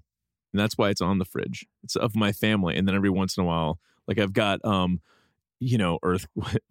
happens when the big one hits in LA? Like, what are you supposed to do? So like I have, I think that's what's magneted on our fridge. It just says panic on it. It just says panic. Yes. Panic. And if you have guns, just start shooting them. America. One important philosophical point about impulse buying, I want to say, is that impulse buying is not determined by the amount of time it takes you to make a purchase. It's determined by the assumptions that underlie that purchasing decision. It's possible to have a scenario where it doesn't take you a lot of time to decide that you want something. And one of the beautiful things about creativity is that we can surprise one another with what we create. Sometimes you don't know that something is going to enrapture your soul until you see it. What makes you necessary, and a world of diversity necessary is that TK Coleman, as well as anyone else, doesn't have the ability to perfectly anticipate all the different ways that he could be delighted by other people's creativity. And so there may be a moment where I look at something for the first time and I go, holy smokes, that's amazing. Or that solves the problem. And I never would have known that could exist or could be a possibility until you shared your aesthetic with the world. And I may buy it right away. Mm-hmm. But what makes it an impulse buy? The assumption that I have about it. An assumption like I can't live without it. An assumption like I need. An assumption like I'm purchasing from a place of lack where I would be devoid of fulfillment if I didn't buy it. Those are the things that makes it impulse buy. I'll be better if I have it. There you go. And I just wanted to make that distinction, not as a rebuttal to what you said, but just to let people know it's okay to be surprised by creativity. Yeah, absolutely. 100%. Love that, man.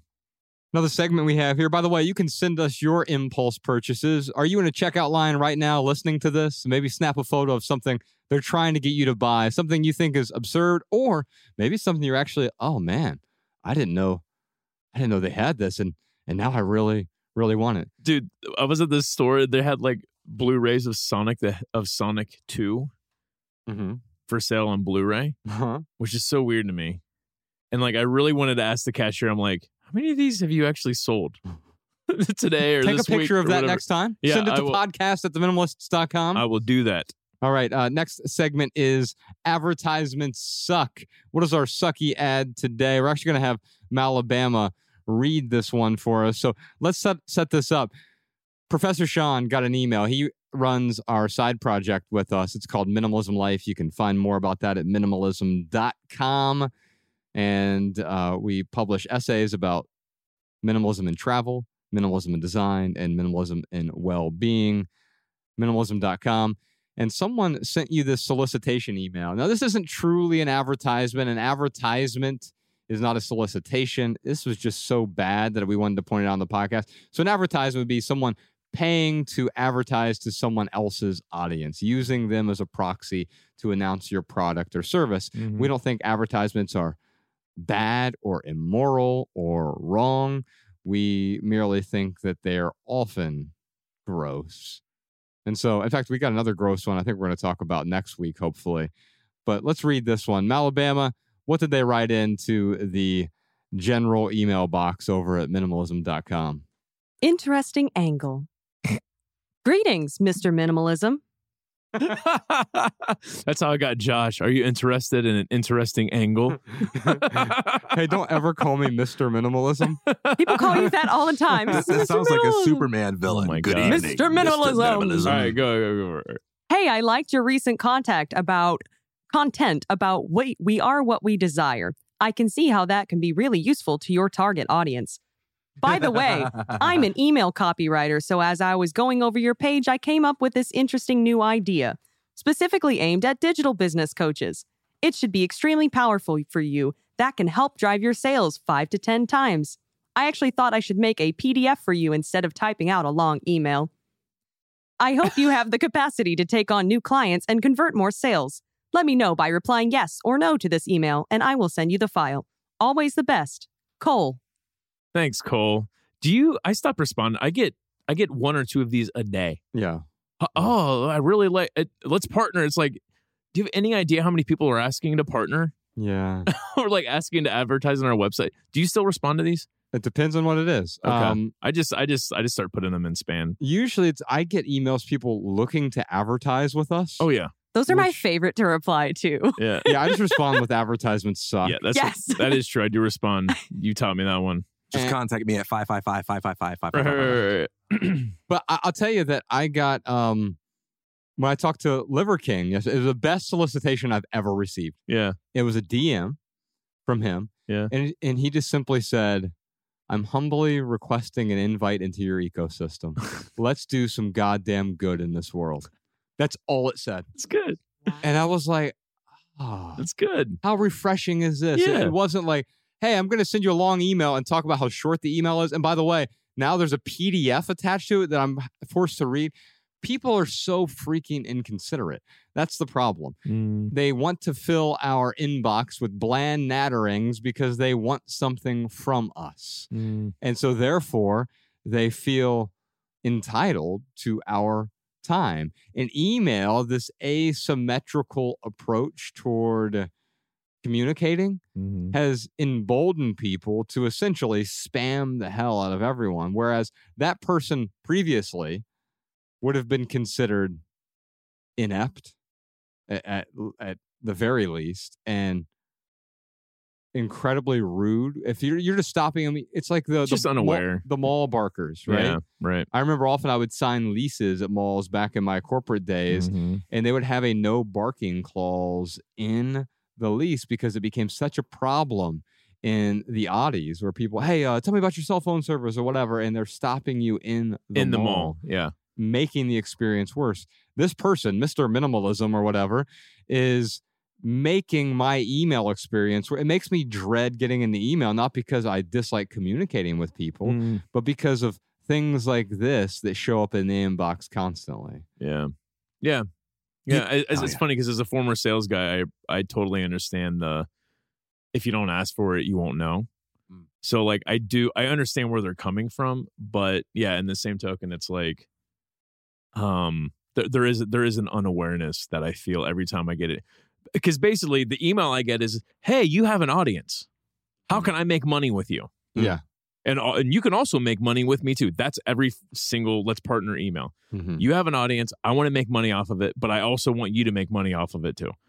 And to me, that's just, as the minimalist, it seems like a very unaware thing to email us about. Especially if you're coming to us asking us to advertise, because that tells me you did no research whatsoever. And we're not you didn't listen to a single episode. Right. And we're not against money, but money is not the number one thing.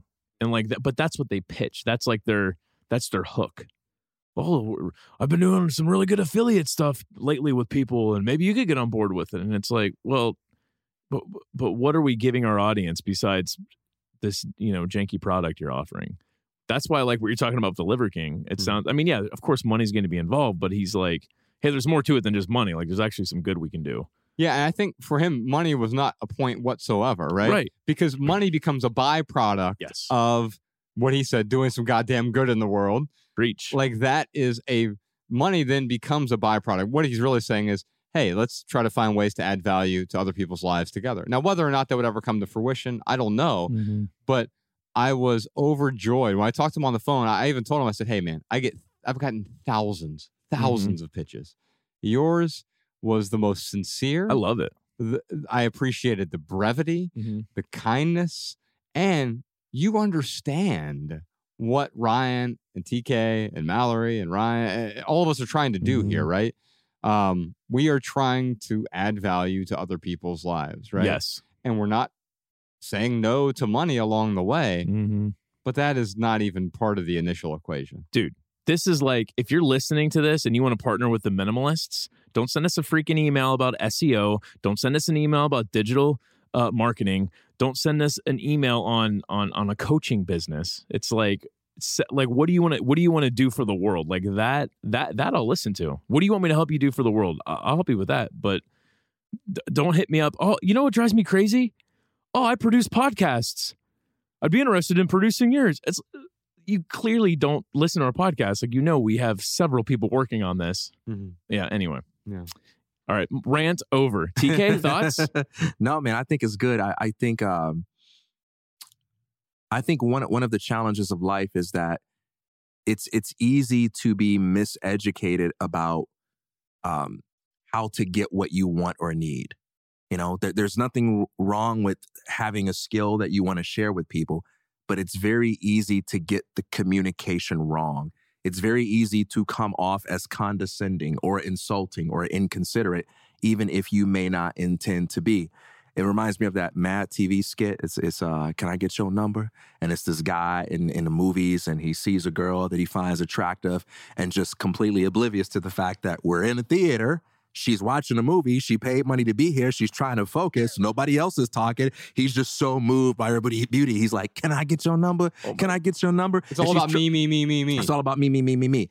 And there's nothing wrong with the desire to get to know this beautiful woman, but it's, hey, you're going about this in a way that's not going to be of any assistance to you, right? It's not only inconsiderate of her, but even with the best intentions in the world, this is inconsiderate to your own true needs. And sometimes people just have good intentions, but just really bad execution. And when I look at this email, I think first, like in the first couple of lines, there was a comment that said, I can see how this would be useful for your target audience, right? Just that change in wording from that to something like, hey, I can see why a lot of people find value in what you had to say.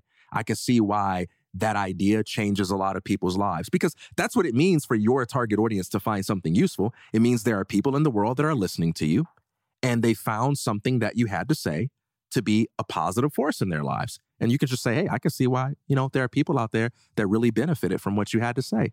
But the way it was worded makes it sound a little condescending. And I don't even assume that was an effort to be condescending. No. This is something that I've worked with students a lot in terms of like training them for job interviews. And one of the things I've had to teach is when you go to a job interview, don't make that company you're interviewing for feel like a number. Don't signal to them that you're someone who just wants a job, any job, but make them feel like a company that you'd actually like to work for. And how do you do that? Before going to that interview, take 15 minutes of your time to just go to their website, look at their mission statement, click on the staff page, and just look at the people who work there.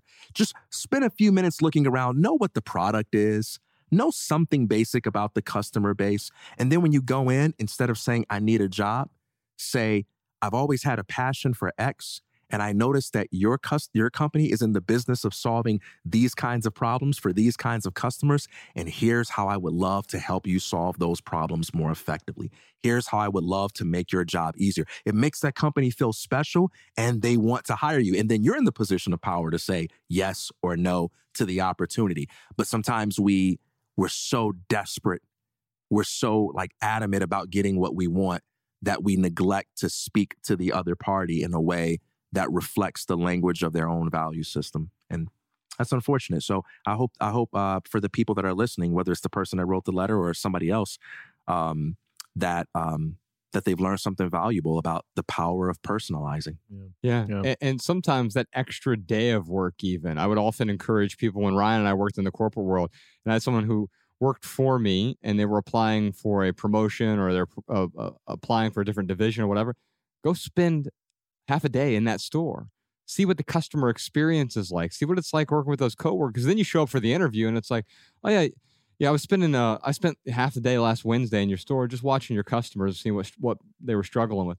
No one else is doing that. All of a sudden, you've set yourself apart significantly because you're understanding the problems that business is trying to solve. You can send your sucky ads to us, podcast@theminimalists.com. Please don't send us emails and stuff like this. Send us pictures of ads that you see that are just terrible ads. See previous episodes for examples of some of those terrible ads. You'll see them up here on the screen above my left shoulder on the future episodes. Another segment we got here, obsolete objects. These are some objects that your life might be, well, better without, or at least be fine without one of these objects. Now, this one's from Alabama, and maybe we can argue about this, Alabama. You have said in your life, the dryer, the clothes dryer, is now obsolete. Yes. So when I moved out here, admittedly, it was everything that could fit in my car, and I did bring a washboard and a drying rack that we already owned because I knew I was going to be staying somewhere that didn't have a washing machine. So I was like, okay, no problem. It's a transitionary thing. And then I just never used a dryer because here's the thing. As somebody who grew up having access to a washer and dryer in the home, didn't need to be fancy, just needed to work, I'm not used to not having that there. I'm not used to going to a laundromat and bringing quarters. Quarters are wildly inconvenient. I hate having cash money on me. And I don't have a bank out here. I just have to go to a random bank and say, hey, can you swap this out for quarters? And I hated trying to collect and scrounge up like loose change between me and my husband and like digging in the bottom of the car, whatever, just to dry my clothes when I already had a clothes drying rack to do that. My grandmother was really big about this. She still to this day has a washer and dryer, but hangs her clothes. She said it's much better for your clothes. Way I think about it is kind of like with hair. Like when women style their hair, if you're using a lot of heat, it's going to wear down the hair over time. It's the same thing with the fibers in your clothes. It is actually better for you to hang dry them so you don't expose them to a lot of that heat damage. Now, granted, things like towels and sheets, yes, I'll absolutely use that in the dryer, but I'm not washing those, twice a week like I am my clothes. I think it's perspectival, but those get really, really heavy when they're wet. It's very sexist of you to assume that it's only women who have long hair, heated problems, but... Do you use a curling iron? Clearly. No, girl, that's natural curls. I used to dry my hair all the time. Did you used to flat iron it, though? Used to flat iron it. Yes, that's true. And used to dry it. And wow. Long story short, Oya, the amazing stylist, what do you, hairdresser? She's not a hairdresser. I just call her Oya. I just call her Oya. She's amazing and cuts my hair. But yeah, she's like, dude, you gotta stop using heat on your hair. I'm like, why? And she showed me my hair and she's like, snap. She's like, that's why. Stop doing it. I was like, oh, okay. Yeah, it makes sense. Although here's what I'll say. The last apartment I lived in for the last 5 years did not have a washer and dryer. And so I had go to the community washer and dryer and bring quarters, or eventually they had like this app you could use on your phone, which broke half the time. No. And so you would load the money and then it wouldn't work on the machine. And you're like, now I have to go get quarters. And it was a real pain.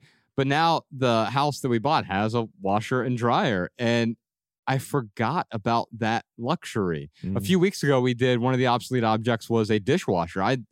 For me, it's still obsolete. Our kitchen has one.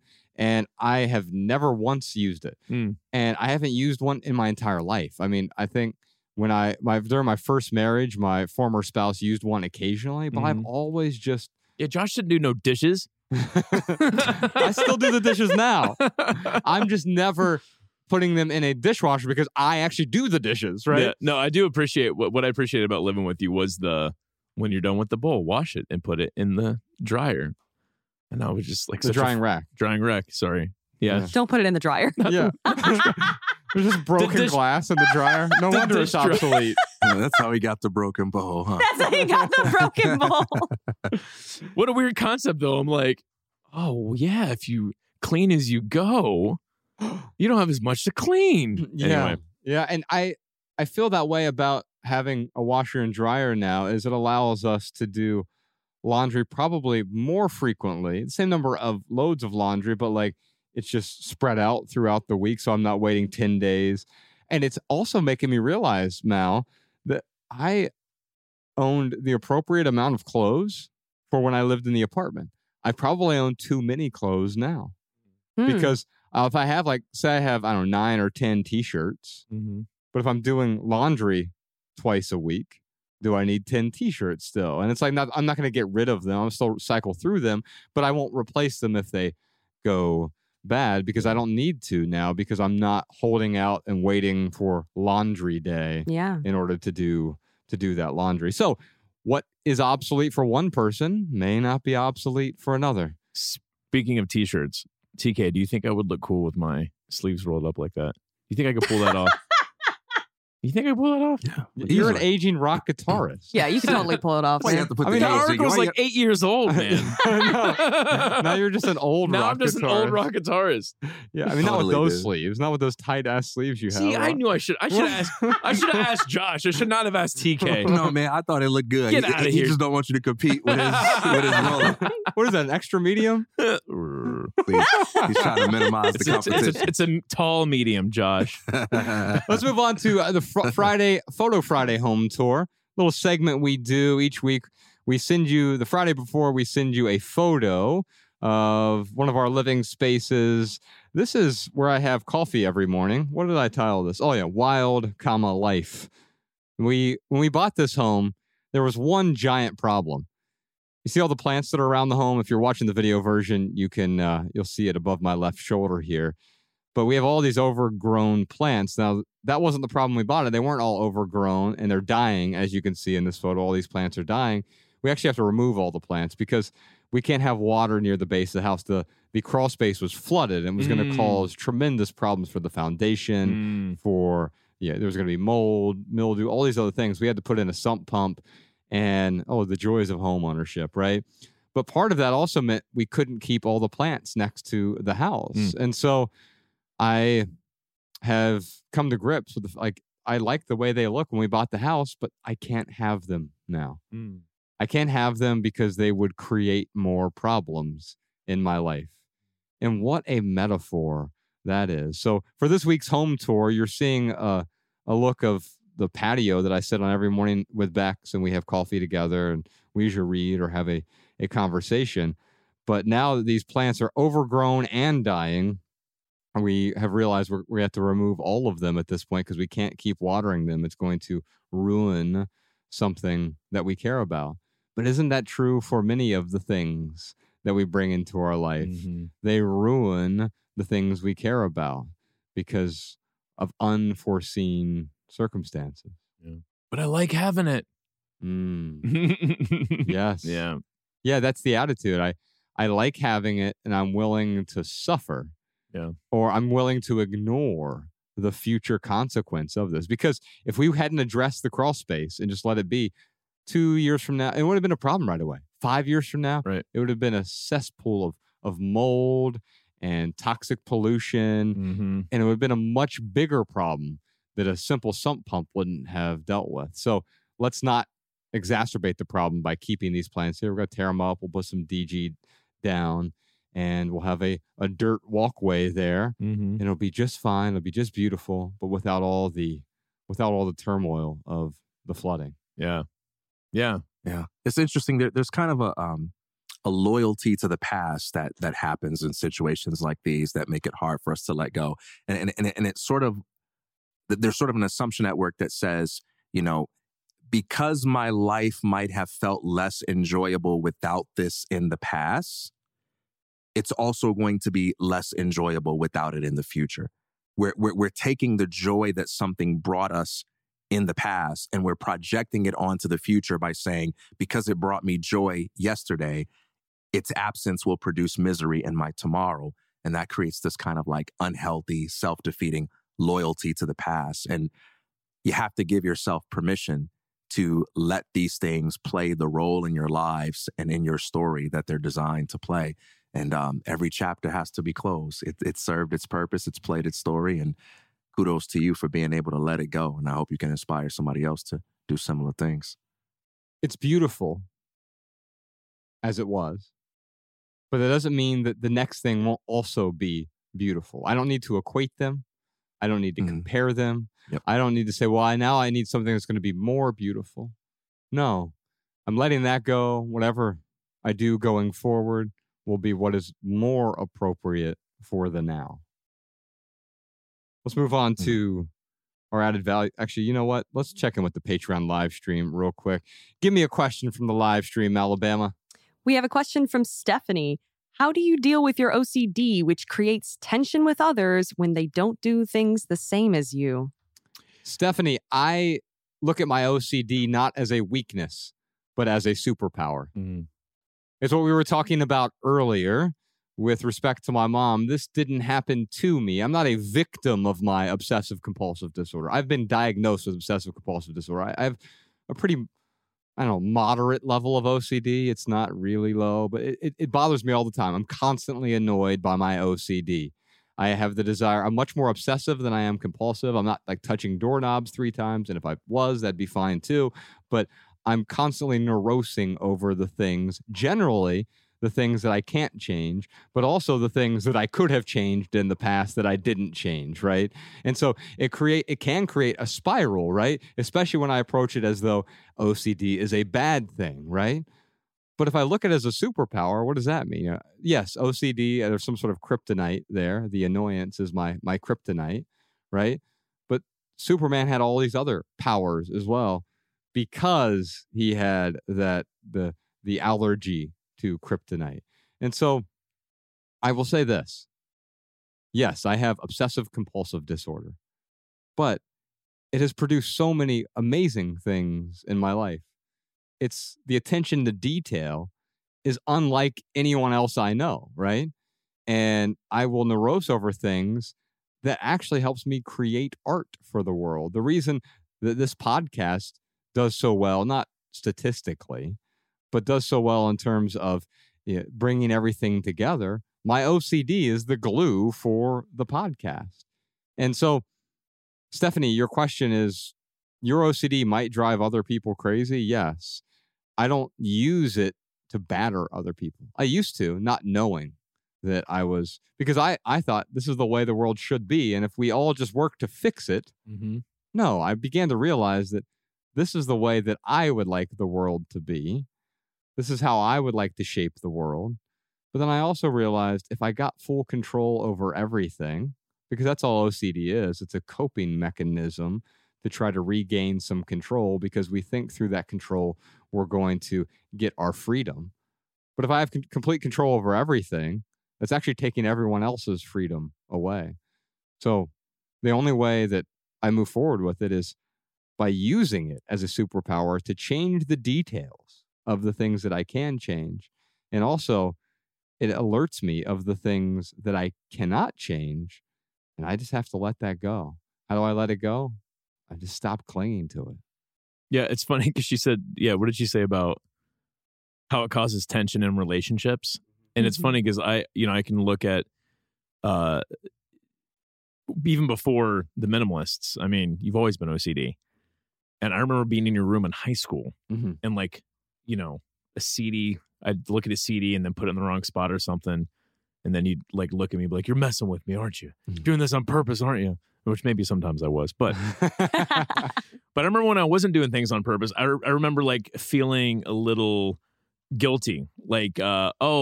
why don't I see the world that way? Why don't I care about that thing? Why don't I care about how that looks or how that's organized or whatever? Pacha did the same thing. He was as OCD as you. And he's Spartanist too. He had his apartment's hardly ever had anything in it. Anyway, now I look at it and there's no tension with me and someone who has OCD. That is a Josh problem. Now I love Josh and I'm going to help him with this problem if I can. So that's how I look at it now. I don't feel bad because I overlook something. It's more about Josh caught this thing. This is annoying him. He wants help with it. I'm going to help him with it. But to say that it creates tension with other people, I would just flip that a little bit and say it creates tension with yourself and other people. Absolutely. And you've already talked about how you've gotten past that affecting the relationship in a bad way. Yeah. Realizing that it is not you and the things that you are doing that is making me anxious, right? It's my expectation of what you're doing and what you should be doing that makes me anxious. And as soon as I see that, it's not about renouncing the expectation. I see how absurd it is, and it begins to dissipate on its own. Right. When I think about what does it mean to be valuable or to have something to offer, I think about it as having two elements. One is there's something useful that you can do. But the other element is it's not so commonplace so as to be redundant or easily replaceable. What that means is if you have value in any situation, that means you're going to possess sensitivities that everybody else doesn't share. That's what makes you valuable. That's what it feels like to be valuable. And that feels like tension.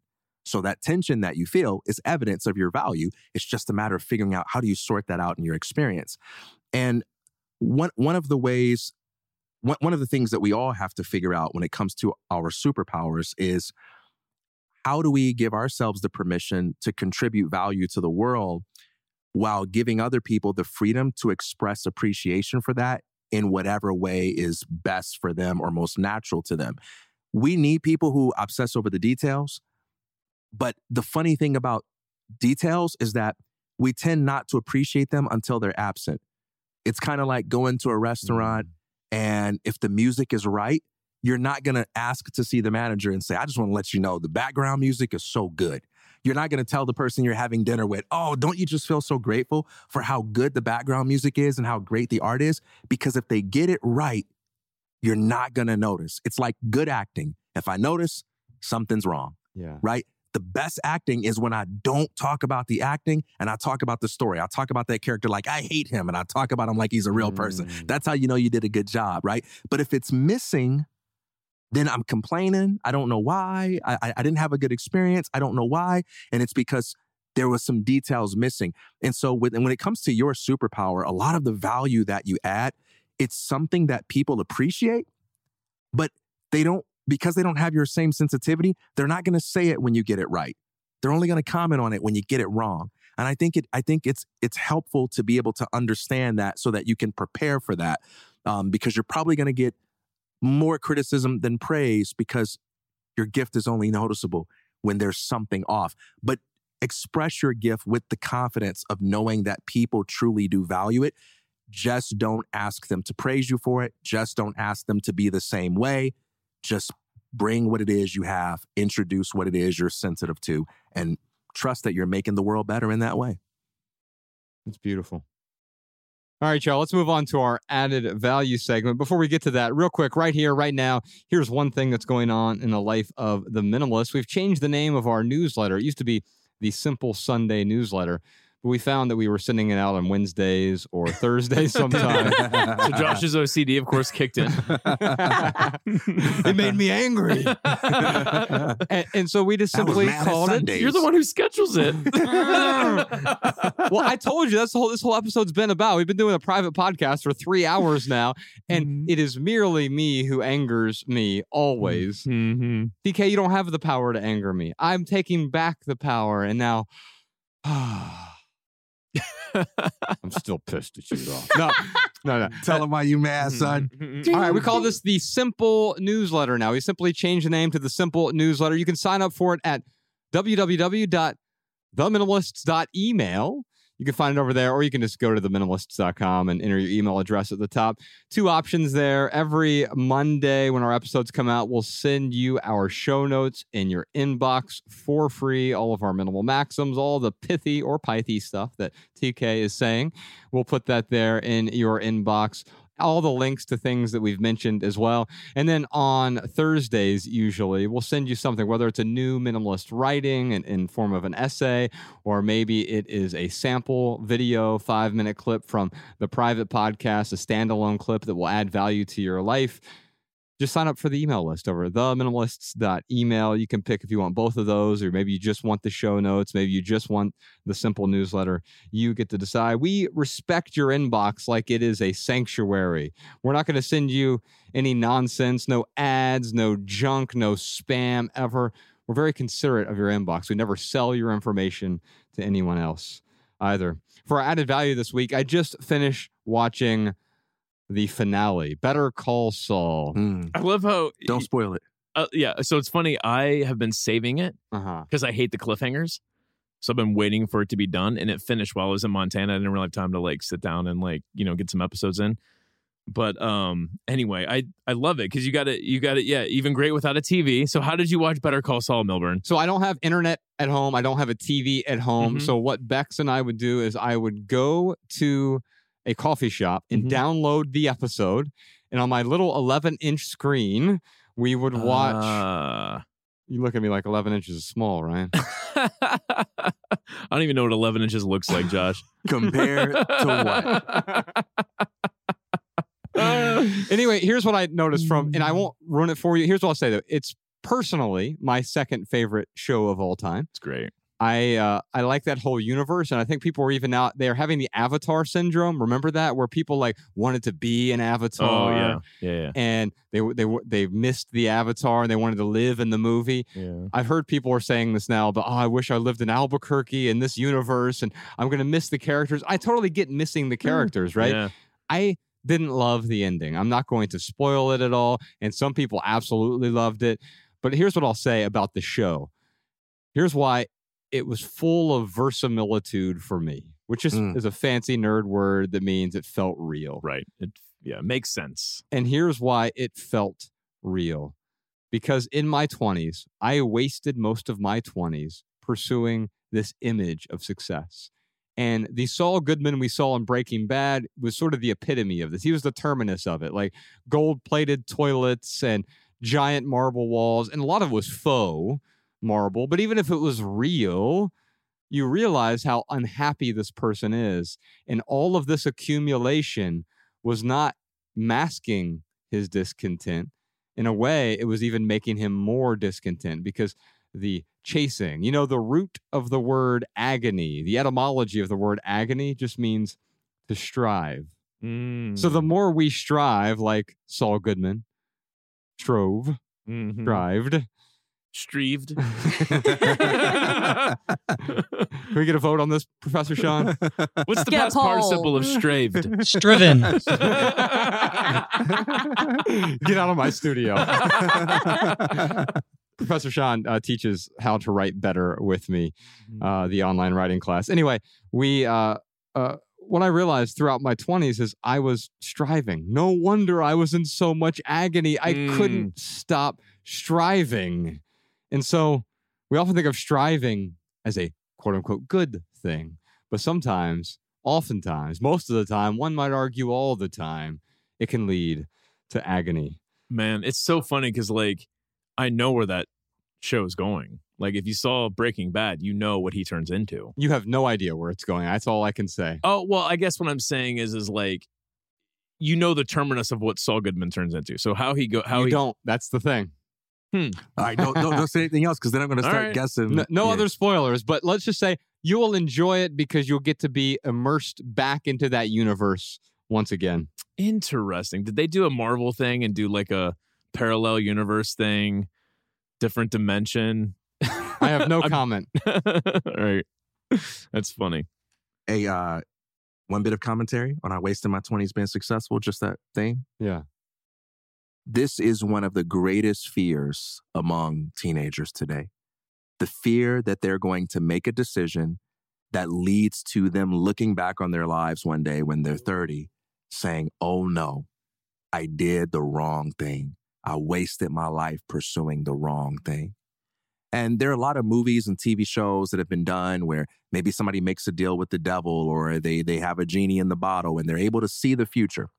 And the moral of these stories is always the same, that when we know too much about the future, we try to prepare for it in the way that seems the most reasonable today, and then we negate the future of all of its meaning. If you had known when you were 20 that you would be a minimalist, that you would have this podcast, that you and Ryan would do this and that, you would have probably said something like, oh, well, since I'm going to do that, let me just prepare for it in this way. Yes. Like if I had some crystal ball that says, hey, in 10 years, you're going to be a doctor, I would be like, whoa, that's weird. I couldn't have predicted that. Well, I guess I better just go to med school now and start preparing for it because that seems reasonable to me. Right. But what makes a human story interesting is that you get to the future by taking seriously what lies before you today, right? It's the fact that dream you have today, which isn't going to come true, you think it's going to come true. You believe that it's going to come true. And you feel inspired by it. And that's what you have to go off of. You can't predict what you're going to like or be interested in when you're 30 or 40 and try to figure out the intellectual puzzle of how to live in a way that person's going to approve of. You've got to face the reality that's in front of you now and go after the values that you have today, always being open-minded. And when you get to that future and you look back and you judge your past from this higher standard of wisdom, you have an interesting life because you took seriously the preferences, principles, and priorities that you had at that time. Yeah. I don't know a 30-year-old or 40-year-old or 50 who doesn't look back at some decade in their life and be like, what was I thinking? I mean, it's funny because like I would say to that, that high schooler or young college student, like, you're going to be 30 and look back and you're going to wish you did it differently. But if you can take seriously what you have in front of you, maybe you'll have a little bit less critique on your life. But there's like, there's probably an exception to this rule. There's probably someone who's like, nope, I was born winning and I'm 80 years old. I pretty much won every day of my life. Made all the right decisions. Great. But that is a I want to say it's like a fiction for the most part. Like everyone's gonna come across a time where they're like, oh, I should have done it differently. And that's okay. Yeah. That's part of it. Yeah, absolutely. I'm sorry, but no, like if you believe in the possibility of learning, what that means is that at some point in the future, I'm going to know things that I don't know right now. And that means that future knowledge is going to cause me to look back today on all the things that I'm doing and saying and go, ooh, if I could go back and do all that over again, I'd be so much more wise about it. That's necessarily true if I continue to learn and grow. What that means, as crazy as it sounds, that means right here and now, I'm wrong about something and I don't even know that I'm wrong about it. Right here, right now, there's something that I'm going to look back at on the future and be like, ooh, TK, I hate that you said it that way. Or, oh, TK, you were so off. You were so overconfident about that. That's necessarily true about me today. And I don't know what that is. But I can't live my life in a fear that, I can't speak because any given sentence, I might be wrong about it. And I'm going to figure that out in 5 years and come back and condemn that sentence. I've got to speak as I believe right now. I've got to express myself honestly in accordance with how I think right now and continue to be open to growth in the future. That's our show for today, Simpletons. On behalf of Ryan Nicodemus, TK Coleman, Malabama, Podcast Sean, Jordan No More, Professor Sean, Social Jess, Danny Unknown, Post-Production Peter, Emma the Immigrant, and the rest of our team, I'm Joshua Fields Milburn. If you leave here today with just one message, let it be this: love people and use things, because the opposite never works. Thanks for listening, y'all. We'll see you next time. Peace.